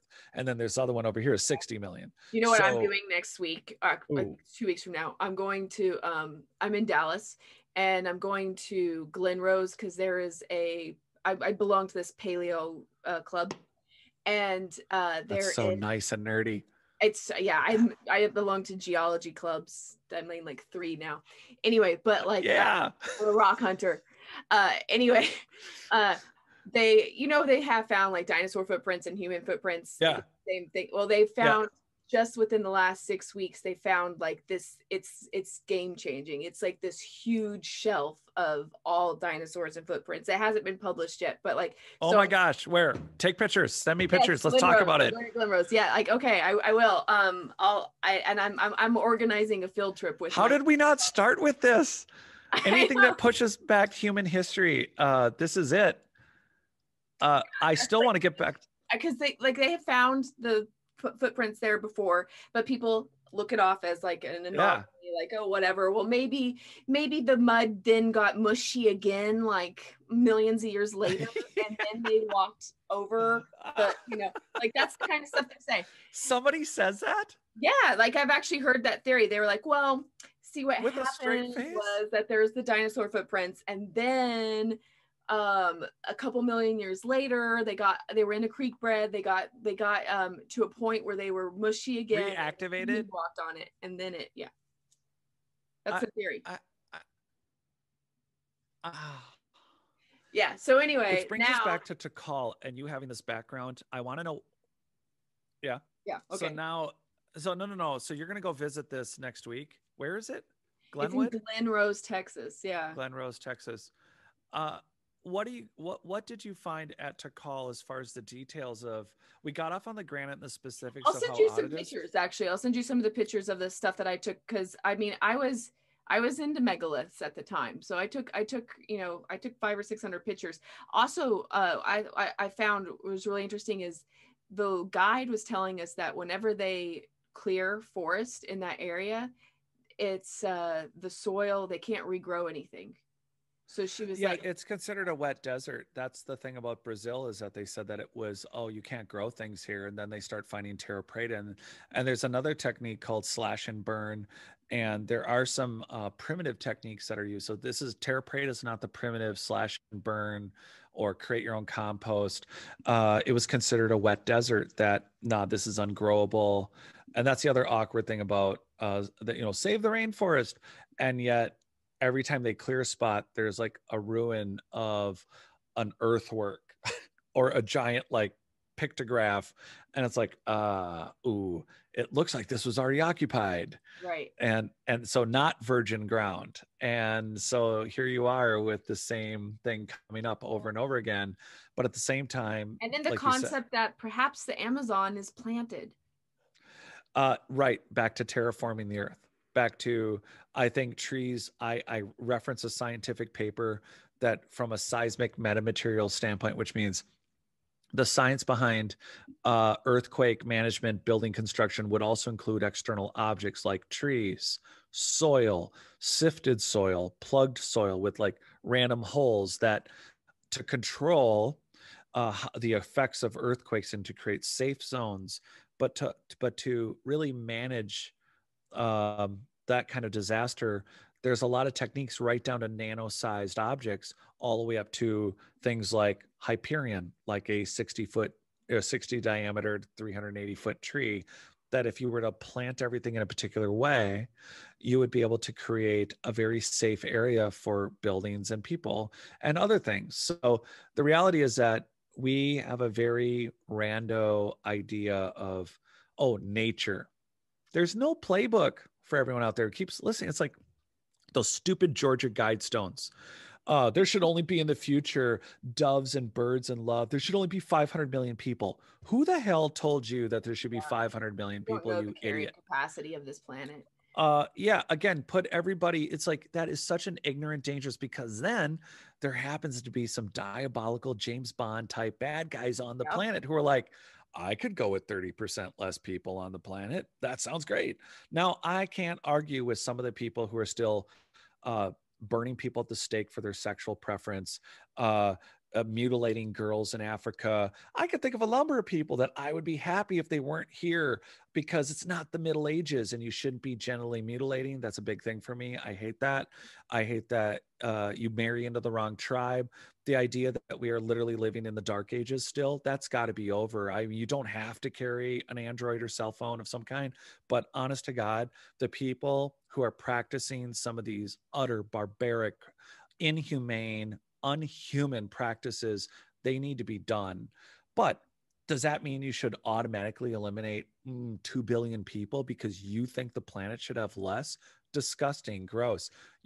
I'm reminding you all out there, at 15% plus consciousness or minus, and not to mention genetically we're all differently, and the use of that 15% may look very different between Einstein and us or whatever. At the same time, collective human consciousness requires RAM. So the person that you're devaluing that lives in a forest that you think, well, yeah, so they know how to make some medicinal meds, but look at modern society, they're worthless. I don't think that's true. I think that the reason we're not just coming up with corkscrew, unflyable planes that look like something from the Renaissance, and the reason we're coming up with graphene conductors is not just a history and a build of already papered and published science. It's also the intuition that comes with a collective human, the power. The more people, the more collective RAM is for society to grow into this. Okay. Yep. I like that. Yeah. So that means you really have to look at valuing people in a way that they have. And again, that there is science behind collective human consciousness. There is science, but it always gets, and again, part of it is our upbringing. Part of it is our upbringing into even the world of science. We look at it as an individual. When we say society, it's really easy to think, oh yeah, like everything that's between me and Barnes and Noble and Starbucks, that's society. Or, we think, oh, it's between my viewing, it's between the shows I do watch and the shows I don't watch online. It's between the books I read and the books I don't read. It's between the type of exercise I do and the type of hiking someone else does. We always look at it personally. And then when we think, oh yeah, paranormal, ghosts, past lives, and if it's a past life, it's your past life. No, what if it's a collective consciousness rammed past life? I talked to a Lakota elder yesterday, and she was talking about blood memory. She was like, oh, I'm really good. I'm really happy that like I was taught from an early age how to access my blood memory. And that's so interesting. Wait, what do you mean you can access your blood memory? And she was like, well, we have memory in our blood. All of us do. You do too. 100%. I mean, I try to tell people that when you tap in, there's also that aurora, like the Carillion photography, there's an aurora around us. There is a concept that everything that makes up your memory and who you are is actually also stored not only in the collective RAM, but around you, that it's not just in your brain or in your body. That I mean, like I've looked into the whole, what's that guy, the morphic fields, the Rupert Sheldrake. I don't know if you've ever looked into any of his stuff but like, no, but there's another guy, I'm blanking on his name. Olav likes to talk about him, but that was his whole theory. The collective consciousness is also a memory bed for your own storage system. Yeah, it's like the hard drive, and we're working on the desktop here. So do you like have you ever done psychedelics? No. So I grew up, at a very young age, I almost died of a nut allergy. I almost died when I was 3.5, 4. I was at a party and I was eating nuts. My parents didn't know. I was in an age where we risked children's lives. And so I go into shock. They give me 2 shots of an adult dose of adrenaline at the emergency room. And they're like, your son's allergic to stuff. And then it comes to find out that they're like, well, he's allergic to life. And I'm not the boy in the bubble, but then it was, my mom has a background in biology and chemistry. And she's like, I'm not going to give him shots. He'll be fine. He'll grow out of it. So we didn't have pets for a really long time. Got a dog eventually when I was like 15, 16. But then, it was supposed to have no curtains. It was supposed to be blinds because they're easier to clean, hardwood floors and carpets. And then they're like, you're also allergic to alcohol, which is ironic because I'm Irish, very Irish, a lot of Irish, a little French, but Murphy, Murphy, O'Davern, and then a little, so then, of course, I'm 14 now, and I'm at my first big redneck party because I grew up in a very practical, America, capital M sort of neighborhood. And I'm at my first field house party, which is basically for some people a barn, but we call them field houses because it was a field house. It was made out of metal. It was like, and there was beer. And I am like, I'm going to do what every 14-year-old / teen does, is I'm going to participate. I had 2 ounces and I had the worst sore throat in about 30 seconds. So at 14, I think, I'm really allergic to alcohol. so then I go on to become a bartender. I never drank anything that I had was mixing, yet apparently I was a really good drink mixer. And then eventually I got told by a doctor, you're probably allergic to the yeast or something in beer. You could probably drink all the hard liquor you want. But by then I'm 22 and I have no peer pressure, so I don't drink. And my grandfather smoked 5 packs a day. So on the other side, they're like, have you ever smoked anything? And I'm like, are you crazy? My sinuses would be completely stuffed. My so I never smoked anything, never did anything. They're like, dude, have you tried drugs? And I'm like, dude, nuts kill me. No, and Yeah. I'm not doing that. And so I stayed away from everything. And then I went paleo a few years ago, and it doesn't mean that I think we're all food addicts. I mean, we all are. We have such all of us have such a misunderstanding of what, like if we were a Ferrari, We're you just don't so take, disconnected from our food source. yeah. We really are. Yeah, what it is and what it's for. We're so not where we should be. But when I went paleo, my allergies went away. So I'm not telling you to be paleo is a lifestyle. It's not a diet. And and it's not all about meat, because ironically I'm allergic to nuts. So it's really funny. I'm not a huge meat eater, and I can't eat nuts, which, macadamia nuts are a superfood. Almonds are a superfood, and I cannot eat either. So here we are with my allergies, 100% morning allergies, hangriness, all that goes away when you eat more in a better way for yourself. It doesn't mean you don't eat fun stuff or drink cool stuff.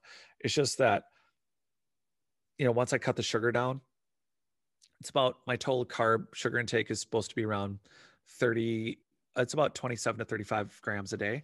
But then that changed a lot of things for me. And then, what I think as far as the psychedelic program goes, I've studied like Graham Hancock and New Earth Lady. I've studied, I mean, she's done like, I think at the time I was studying, the last thing she had said was 157 trips, ayahuasca trips, Graham Hancock's work. And I've looked at it intensely. And it is interesting to me that it seems that people who do it make a point to say, hey, if you do it, you can't access those realms without it again. Is that you have to keep doing it naturally, but if you don't, once you access it one way, you can't get back there on your own. It's kind of like weightlifters. If we decided to do steroids, I haven't found that to be true. I found like it showed me the way to get there, and that. All right, see, that's fascinating. I have only done. I'm not a big drug person in general, and or of course she's not for anyone listening. She's never done this. This is just a dream. First time I did mushrooms, I was 35. And I had never done anything. Oh, wow. Time travel. You mean like in 7 years from now? All right. Yeah, I'm 38 now. But anyway, so it was like, I don't know. We were 7 people. We were in the Redwood Forest, and they were giving out bags, and like, they were passing out peanut butter. There was like 7 of us, and our sitter, like the guy who was going to be sober, was just passing everybody a spoonful of peanut butter to take with their mushrooms. So I ate 1 mushroom before he got around to me. I was the last one, and I was like, oh, it's not that bad. So then I just ate all of them. I ate my whole bag of mushrooms, and I think it was like, I don't think that's called a microdose. Nope. Yeah, it was like 9 or 12 mushrooms. It was a heroic dose, and I had a heroic ego death, and it was both the worst and the best thing I've ever experienced in my life. But so like what happened? I went to first of all, I started seeing fairies and like gnomes and all kinds of shit coming out of the forest. I have a whole video on it. But then the fairies told me to go back to I had to be away from everybody. I went back to my tent. And then I died. I like left my body, and I got to look at my body, and I went out at the Redwood Forest. I went, once I got past the moon, everything digitized. It wasn't real. It all digitized. And then I was back with, and I don't like the word God because it sounds like a person, and I don't like the word heaven because that sounds like a place. It was electricity. I was back with the electric source of whatever existence is, or something, or at least within my own mind's eye, that felt like it. And I had this pull within, like my own energy kept on trying to pull me out and say like, no, not yet. And I was like, why not? It's fucking not even real. I don't want to go. I didn't know I was a girl. I didn't know I was Nikki. I didn't know I was human. I had no idea. And I felt like I was there longer than I've been alive here. And anyway, the one thing that I took away, well, I cut out a couple of things. Like when I came back, I've always been able to hear electricity. Now I can hear people's electricity in their body. And that's never gone away. That's just like stayed with me since then. And I know it's there because it's like a running refrigerator, you know, like I can like get next to the person and I can hear their so that never went away. But then also I had this concept that it was like the source energy of everything doesn't even know the why it exists, so it fragmented itself into infinite amount of possibilities in order to try to understand itself better. So like that's the kind of reasoning that I took away as to why there's existence at all. That's super cool. I found that of the you know, because it is kind of an astronaut sort of thing to do the work that you're doing. I think I'm all for people trying it. See, I'm actually not for all people trying it though, because I know very few people that could have integrated that. Not that I'm not tooting my own horn and saying I'm good or bad, but I'm just saying that there's so many people that have so many issues, and that's what it's going to fucking come up for you. It's very, you know, like people get into some very weird psychological places and they come back and they are not okay sometimes. So you know, I don't think it's for everybody. If you're called to do it. Yeah, because I do think that it's like my description is, I said, well, from my impression and study, I believe it's a lot like deciding, hey, let's take steroids and we're both going to have this physical response in our body and be this kind of a weightlifter in 6 months. And it's like there are penalties to pay for that. And mentally, I don't want a smaller mental penis. Or for instance, right, you know, right. But it could be much worse. And I know I'm making light of it, but the reality is that there does seem to be repercussions that are frequently unexpected. It's not the only horror story. There are definitely experiments that I think are best left through, again, positive gene expression. It's not a new term, but what you eat, how you meditate, like having not a woo-woo meditation where you're like waiting for your cloud problems to float away. Never going to work for me. But like the Wim Hof stuff, the cold showers, you, by the way, as you learn how to do it, you're doing the meditation in the cold. It's quite a trippy thing. Yeah. And that electric field thing is right there. I think you'd be a good candidate and by the way, when I had to take my first cold shower for 30 seconds, that was painful. I hate it. I walk around now at 20 below zero. I wear sandals, like it's Minnesota. It's cold. Not now. Now it's like super warm. It's 60 today now. But it's not about just getting used to it. It's about doing it also in the heat. Wim Hof has done it in both. He did 50 miles in the desert and controlled his inflammatory response, his heating and cooling. And he did it with, I mean, don't try to do what he did if you can go look up what he did, but he did repeat the experiment with no water and 50 miles in the desert. And that's pretty trippy. But I do think mentally, if you don't build yourself into that complex, those dynamics between this plane and whatever other plane there is, astroplaning, whatever you want to call it, I do think that you can build your way there naturally. I just think it's a much longer, I have no idea what that looks like because I don't think I'm any expert, or I don't think I'm there. I think I understand the bones of it, and I think I'm doing my own experiments, and I think I'm happy with my results, and I want better and more results.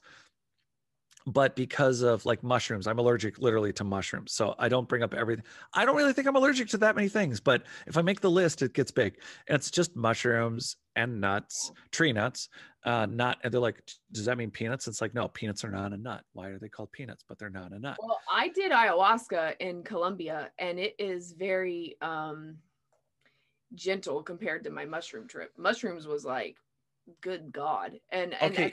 Yeah, but you weren't supposed to eat the whole bag. That's true. But I even then, like recently in December, for the second time ever doing mushrooms, I did mushrooms, and I did just 3 grams, which was supposed to be like a very normal dose. had another ego death. And that was so I kind of think mushrooms might be like my thing that takes me out of this universe.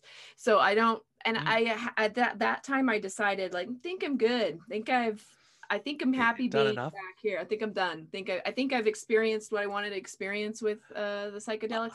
I like that you're constantly having ego deaths too. It's like, hey, my ego's No, back. I've just had two. I've just had two ego deaths, but they were both on mushrooms, and they were crazy though. But on ayahuasca, it was more just like I got to see the energetic webbing of the ether, like the air that. Oh, that's interesting. I could see the energetic webbing of my body, and then I could see how it was connected and the thickness of it in the air, and then on to other people. That was an interesting you understand plant consciousness, so like you basically understand how they perceive time.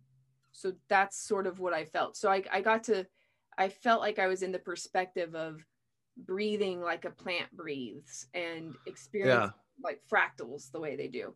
So I don't know, those things are valuable for people. I really do think they are. Not, don't throw the baby out with the bathwater with them, but I think people need to do them responsibly, and they need to have somebody. It really helps not doing it by yourself in the middle of the woods on too many. It really helps when you have like an actual person who knows what the hell they're doing. Yeah, and this is where, again, it's not that it might not be, the actual experience may not be incredible. It is incredibly important and valuable. This is what I mean about the Blinky board. You know, we're 10 to 15% conscious of beings that exhibit abilities from synesthesia to the Wim Hof stuff, where I think we are banging on the Blinky board and we're getting a response. Right. It's a very amazing response, but I think we're getting a very disconnected, there's no way to define the response to what it really is, because we've deified it. Well, how do we figure out how to fly the plane? Right, exactly. And so I don't think it's the guy dancing around it in the grass skirt that doesn't know that it's not a plane.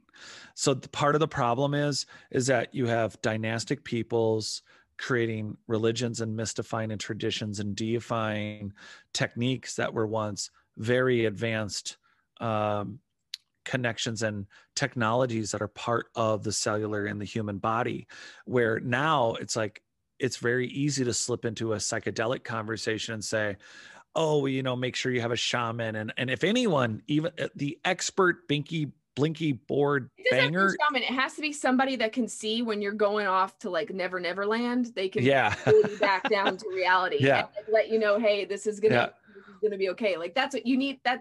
Not do it alone. It doesn't have to be a shaman, but you have to have somebody who can, like, medical professionals need to be standing by. Yeah. I do think that's I do think it's valuable. I do think it's important, but I think that that road to us really understanding how that connects to this entire system, I do think that those were spaces that we didn't have to use psychedelics at one point. I think it was something when you talk about so like that, I'm a big essential oil person. I make my own all sorts of lotions and creams, and I do all that. I have my own little apothecary that I've been working on for years, and I work with. Get into that. That sounds awesome. I have a friend. Oh, it's super fun. Yeah. The essential oil program. What I was getting to is that the capstone of vibrational medicine, and we'll have no time to get into it, but for everyone out there to just like teaser, is imagine a day where we didn't have to eat anything in particular. Imagine just literally through the ground, the way you're connected, the vibrational energy. And I don't mean woo-woo. I mean, literally, instead of having to extract and burn 10 tons of a particular plant that you wanted aloe vera out of, what if the very essences of on the microbial level, that the very smells, the very terraformed volumes of it on the planet, the way you walked and moved, there was enough within the system that what is a tincture or what is a homeopathic remedy. The one thing that they noticed in the late 1700s, when the German scientist that was developing cure, like the like for like deal, the whole concept of how you dilute down a remedy. And it seemed like the most diluted, where it was almost just an echo of the original plant, was the most powerful. What if we were at a point where we were so tuned in that just being in the presence of those plants, you didn't have to kill them or burn them. It was just their vibrational energy. And it was just your presence was all that was needed. And that energy transfer was there without, and it was because we had fully activated pineal glands. It was because we were 100% conscious, that it wasn't just a etheric, out of body surrealism, but very grounded, very physiologically. We were quite aware of just being in this presence and walking on this path and being with these people, and that energy system was in full harmony and connected to where, and did, like, you know, we could walk by an aloe vera plant if we didn't need it, but the melaleuca was working just fine. The tea tree was great, but we didn't have to extract it by destruction. Almost like you were breatharians or something, could have been. Oh yeah, there we go. That's exactly it. This whole thing was leading to you saying that. Well, it seemed like yeah. But it's so funny because these are, again, they're all echoes of, I think, truths where we have, again, we keep banging on the blinky board and things work, but we're not stepping fully back and going, well, why is this thing an astral plane thing? Why is this a homeopathic thing? Why is this why is this thing over here just strictly a placebo? But my thing is like, why? I do feel like we are a species with amnesia 100%, but then but like in a way that's almost cruel in a way. Like even if we did go through massive deluge and or a series of them over million thousand years, you would think like somebody would have been like, hey, here's a manual, or I mean the manuals they gave you to your instrumentation is just like, here's how you make bread. Yeah, they get, you have Veracocha, you have a red-headed dude showing up and going, hey, here's how you plant stuff. Here's some basic language stuff. Here's some math. 2 + 2 bushels makes 4. You need 20 this season. And this is when your season starts and you should get to it. Next, it's almost like you can say a high-tech culture ran around the planet and got a lot of people that were really just nomadic people to get back into the farming program, get back into the sedentary, we need you guys to settle down. And then that other tribal, they're running around killing people, but they'll stop when they figure out farming. So you guys figure out the farming, warring tribe will take over you guys. But now we got 20 million nomads settled down over here. We got 100 million nomads on this continent settled down over there. And it was almost like a way of managing the masses. It was like, look, we can pull a Lord of the Ring, King's Keep sort of thing, or we can get these hordes to settle down a little, and we don't need to hit all of them. So kind of like an ancient high-tech alien Peace Corps, they come out of their bunkers and they're like, well, we can live on the surface. These people are too dumb, too backwards to get what we are, where we are. We can't help them all. We have to recollect a lot of old technology. I mean, were they underground? Were they just underground for hundreds of years, thousands of years? Was it just a 50 or like 1.5 generations? And then is the echo, I don't like the idea, the mythology behind Atlantis, but the recot structure, I think Jimmy from Bright Insight, his work is dead on. The recot structure does look like the Eye of Africa was Atlantis. I like that video. That was yeah. And I just think that maybe we use it as an example to say, just like those Nuremberg spaceship battles and just like the references in the Vedas, what if Atlantis really is the last post Younger Dryas location that an advanced human race chose to live in the open?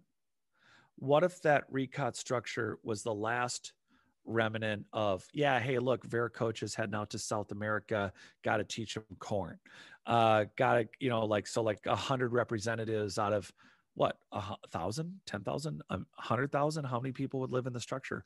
Who knows? I mean, how many were left and how many decided to live? And if they were even one society, it's like, well, this society's come back to the surface. This other society, again, high-tech humans that control genomes, they're like, nah, let's stay underground. We have high technology. They're underground at? Do you think they're in the oceans? I definitely think ocean locations are no-brainers. Anywhere you've seen witness accounts. So we have the Japanese Bermuda Triangle, the Bermuda Triangle. uh, Dragon Triangle.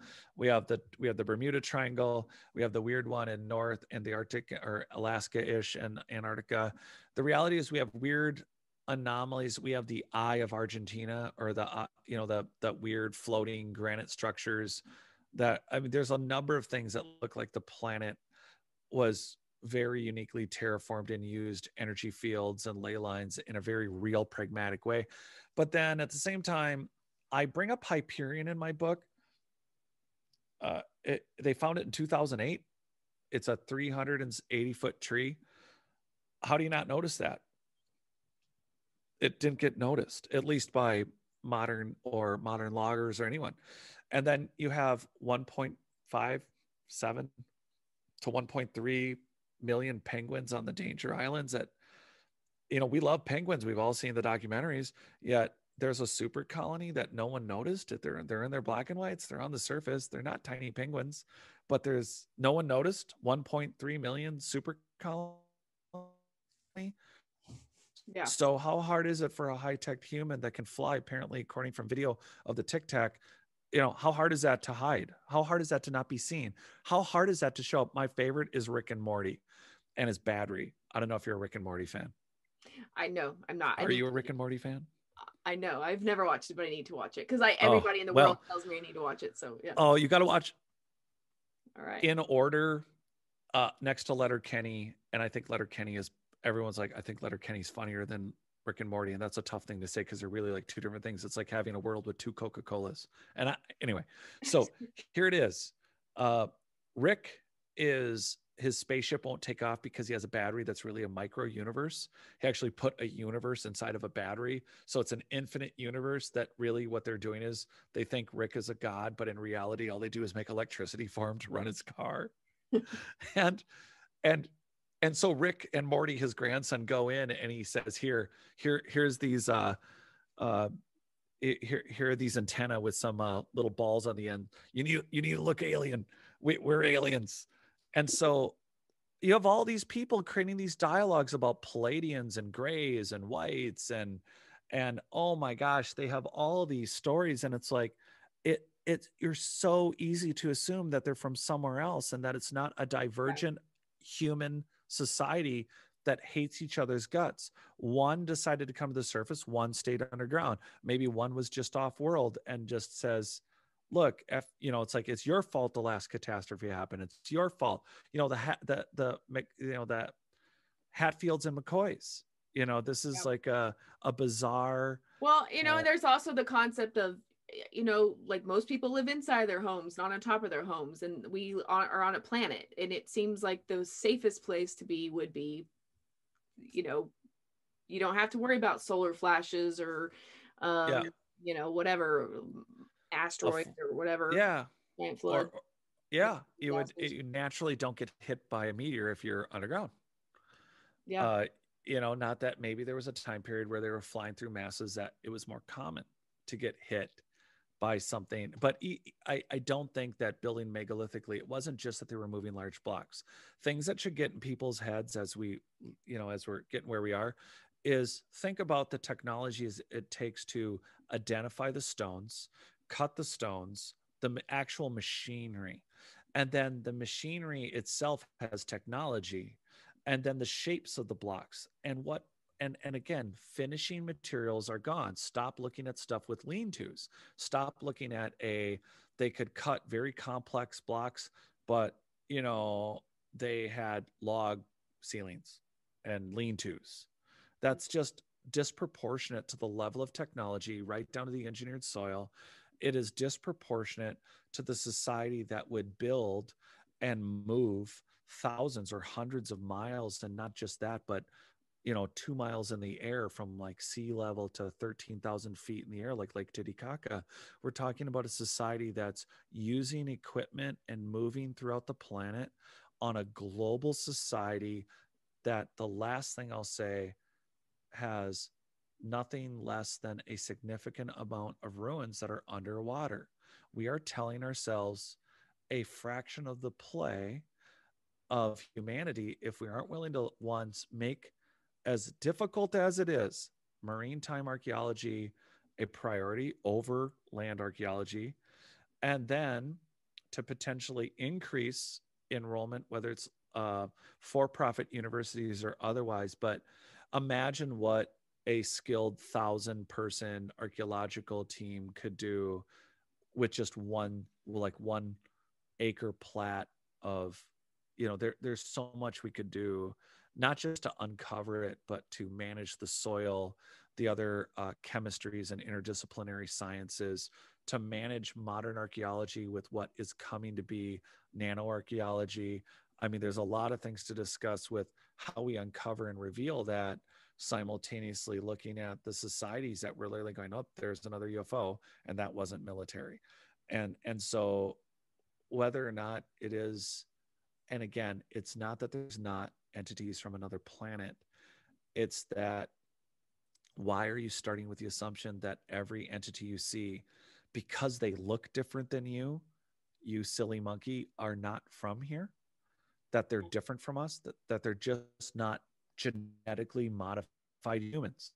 In The Singularity is Near by Kurzweil, in the future, if you want to look like Snoopy and you and me, Charlie Brown, we could do that.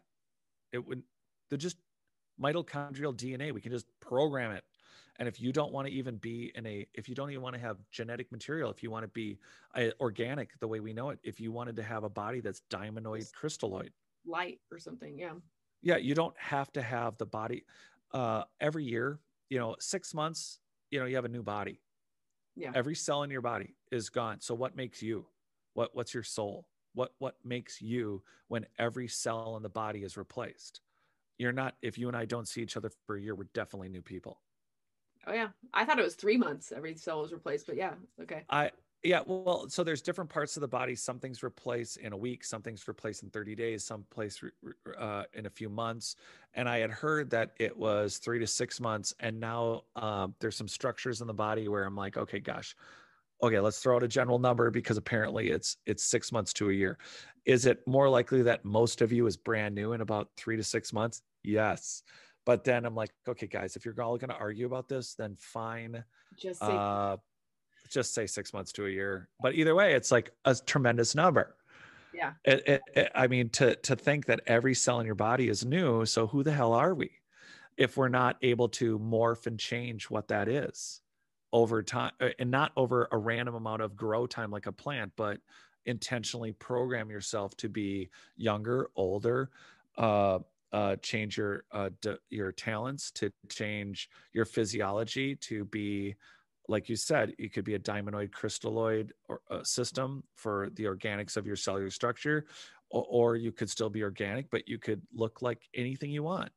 It's just, so you want to be a reptilian, you want to be a gray, again, stop. Whatever, yeah. Right. If you want to make the assumption that that is a different species on this planet, it assumes and if that you ask all where along. they're from and they say up there, that doesn't, like, one, you don't have to believe them, and two, no, that's called the Rick and Morty thing. Yeah. 2. Yeah. No, what's your 2? You don't have to believe them. You don't have to believe them. And 2, it's like, why would they tell you? Yeah. It's like, actually, we really could help you guys out more, but again, every time we do, we screw it up. And then if we help you, we got to help others, or you'll just get pissed when you find out how much we could have helped you. Sorry about grandma having cancer. We definitely could have fixed that. I mean, her disease was as easily fixed as our tuning instrument for the crap we read from Mars. That would just piss us off. That's why I say it's not aliens worse, it's us. That's part of the worst part. In the title of my book, it's like, oh my God, what if it, I think people would lose their mind. Yeah, because when you figure out how big this cover up or whatever is, it's very sad. Yeah. And then it's like, worse, what if we find out it really is our ancestors' fault, that this whole condition we live in, what if we find out that they literally murdered, like, look, Will, we didn't get along, there were some people that looked like you and you. Yeah. What if they say, well, they wiped out 20 billion of us, so we wiped out 100 billion of them? What if the planet really was a couple 100 billion? And what if it really was integrated, but yet had its, there are some really sad points where it's like, okay, yeah, well, actually we came up with this thing and it turned out to we wiped ourselves out, or whatever it is, or despite that, there was XYZ still in the, no matter what the story is, if it involves our ancient advanced ancestors, it involves people that, whatever their explanation is, if they were openly honest, I think involves a lot of anger and frustration from people like us who, once we understand the scale and scope of it, are going to feel really betrayed and or misused or used or enslaved. I think there's a lot to it that makes disclosure not practical, because and that's yeah, why I don't actually think true disclosure from a government entity is ever going to come. No, and it's been pointed out, Michael Hall and I were talking about this the other day, but the actual bill that's coming, that there's going to be a release of information. Remember, there was a huge, there was a huge dump of info from the CIA. Right. So how much of it is going to be the repeat info of what the CIA, I mean, there is sharing of information. So how much of it is just going to be a repeat of what they dumped? What was it, a year ago from the CIA? Yeah. Year and a half. It's just going to be, it could just be duplicate paperwork. And my friends read the legislative body. He used to work with the legislature here, and he read the language. It's like flight times. They don't even have to disclose by June, but specifically it's like, so you saw a ship, where and when and what, give us a basic description. That's all they're disclosing. Not like, hey, there's an underground city with a tram service. Exactly. And that's, the other thing is, like, I'm at a point where I'm sick of like having to come from a pilot or a military person to be legit, like, or to be, like that somehow makes you more valid. I'm just kind of like, I don't know. I'm a little bit over that storyline too. But one last thought I'll say before we go is, like, maybe us and all the alternative community should start our own university. Michael Hall has an award ceremony for the paranormal sciences. He's already hosted one, and we're talking about hosting one in Florida. And so it would be a chance to recognize people who are doing research and give them an award, but also have, breakout conferences, have people with like minds get together and not just rehash the same stories, but like, what's our latest and how far have we come? What's our latest stories? What's our latest information? Try a session of Wim Hof, do not just have morning yoga and do summer salutations to the eggplant goddess of the octopus, not just do that. And, it's like, hey, another reason to get drunk and get high. It's like, sure, but let's maybe start having an annual gathering where, one, we can recognize people who do the work the way, like, are putting the spotlights on things like the Paracas or what have you, but then from physicists, like all across fields of science, but basically do it like any other kind of what we would call an alien con or something, but to do it with that awards ceremony in mind. So you can get your woo-woo on, and you can also wear maybe a black tie. Yeah, you can go to the paranormal Oscars and also go to a convention and have some fun. But do it with some of the people who are doing the work, like this archaeologist in Tikal, and what are the latest LiDAR scans, and what is the research that's pointing to the front edge of what we know to be true. As an I'm kind of a way funner archaeological congress that no one's offended when you drink. Sounds like a plan. Yeah, no, this is great. I really appreciate you having me on for the first time here. This is great. Yeah, I thank you so much for coming on. You've been awesome. So yeah, thanks.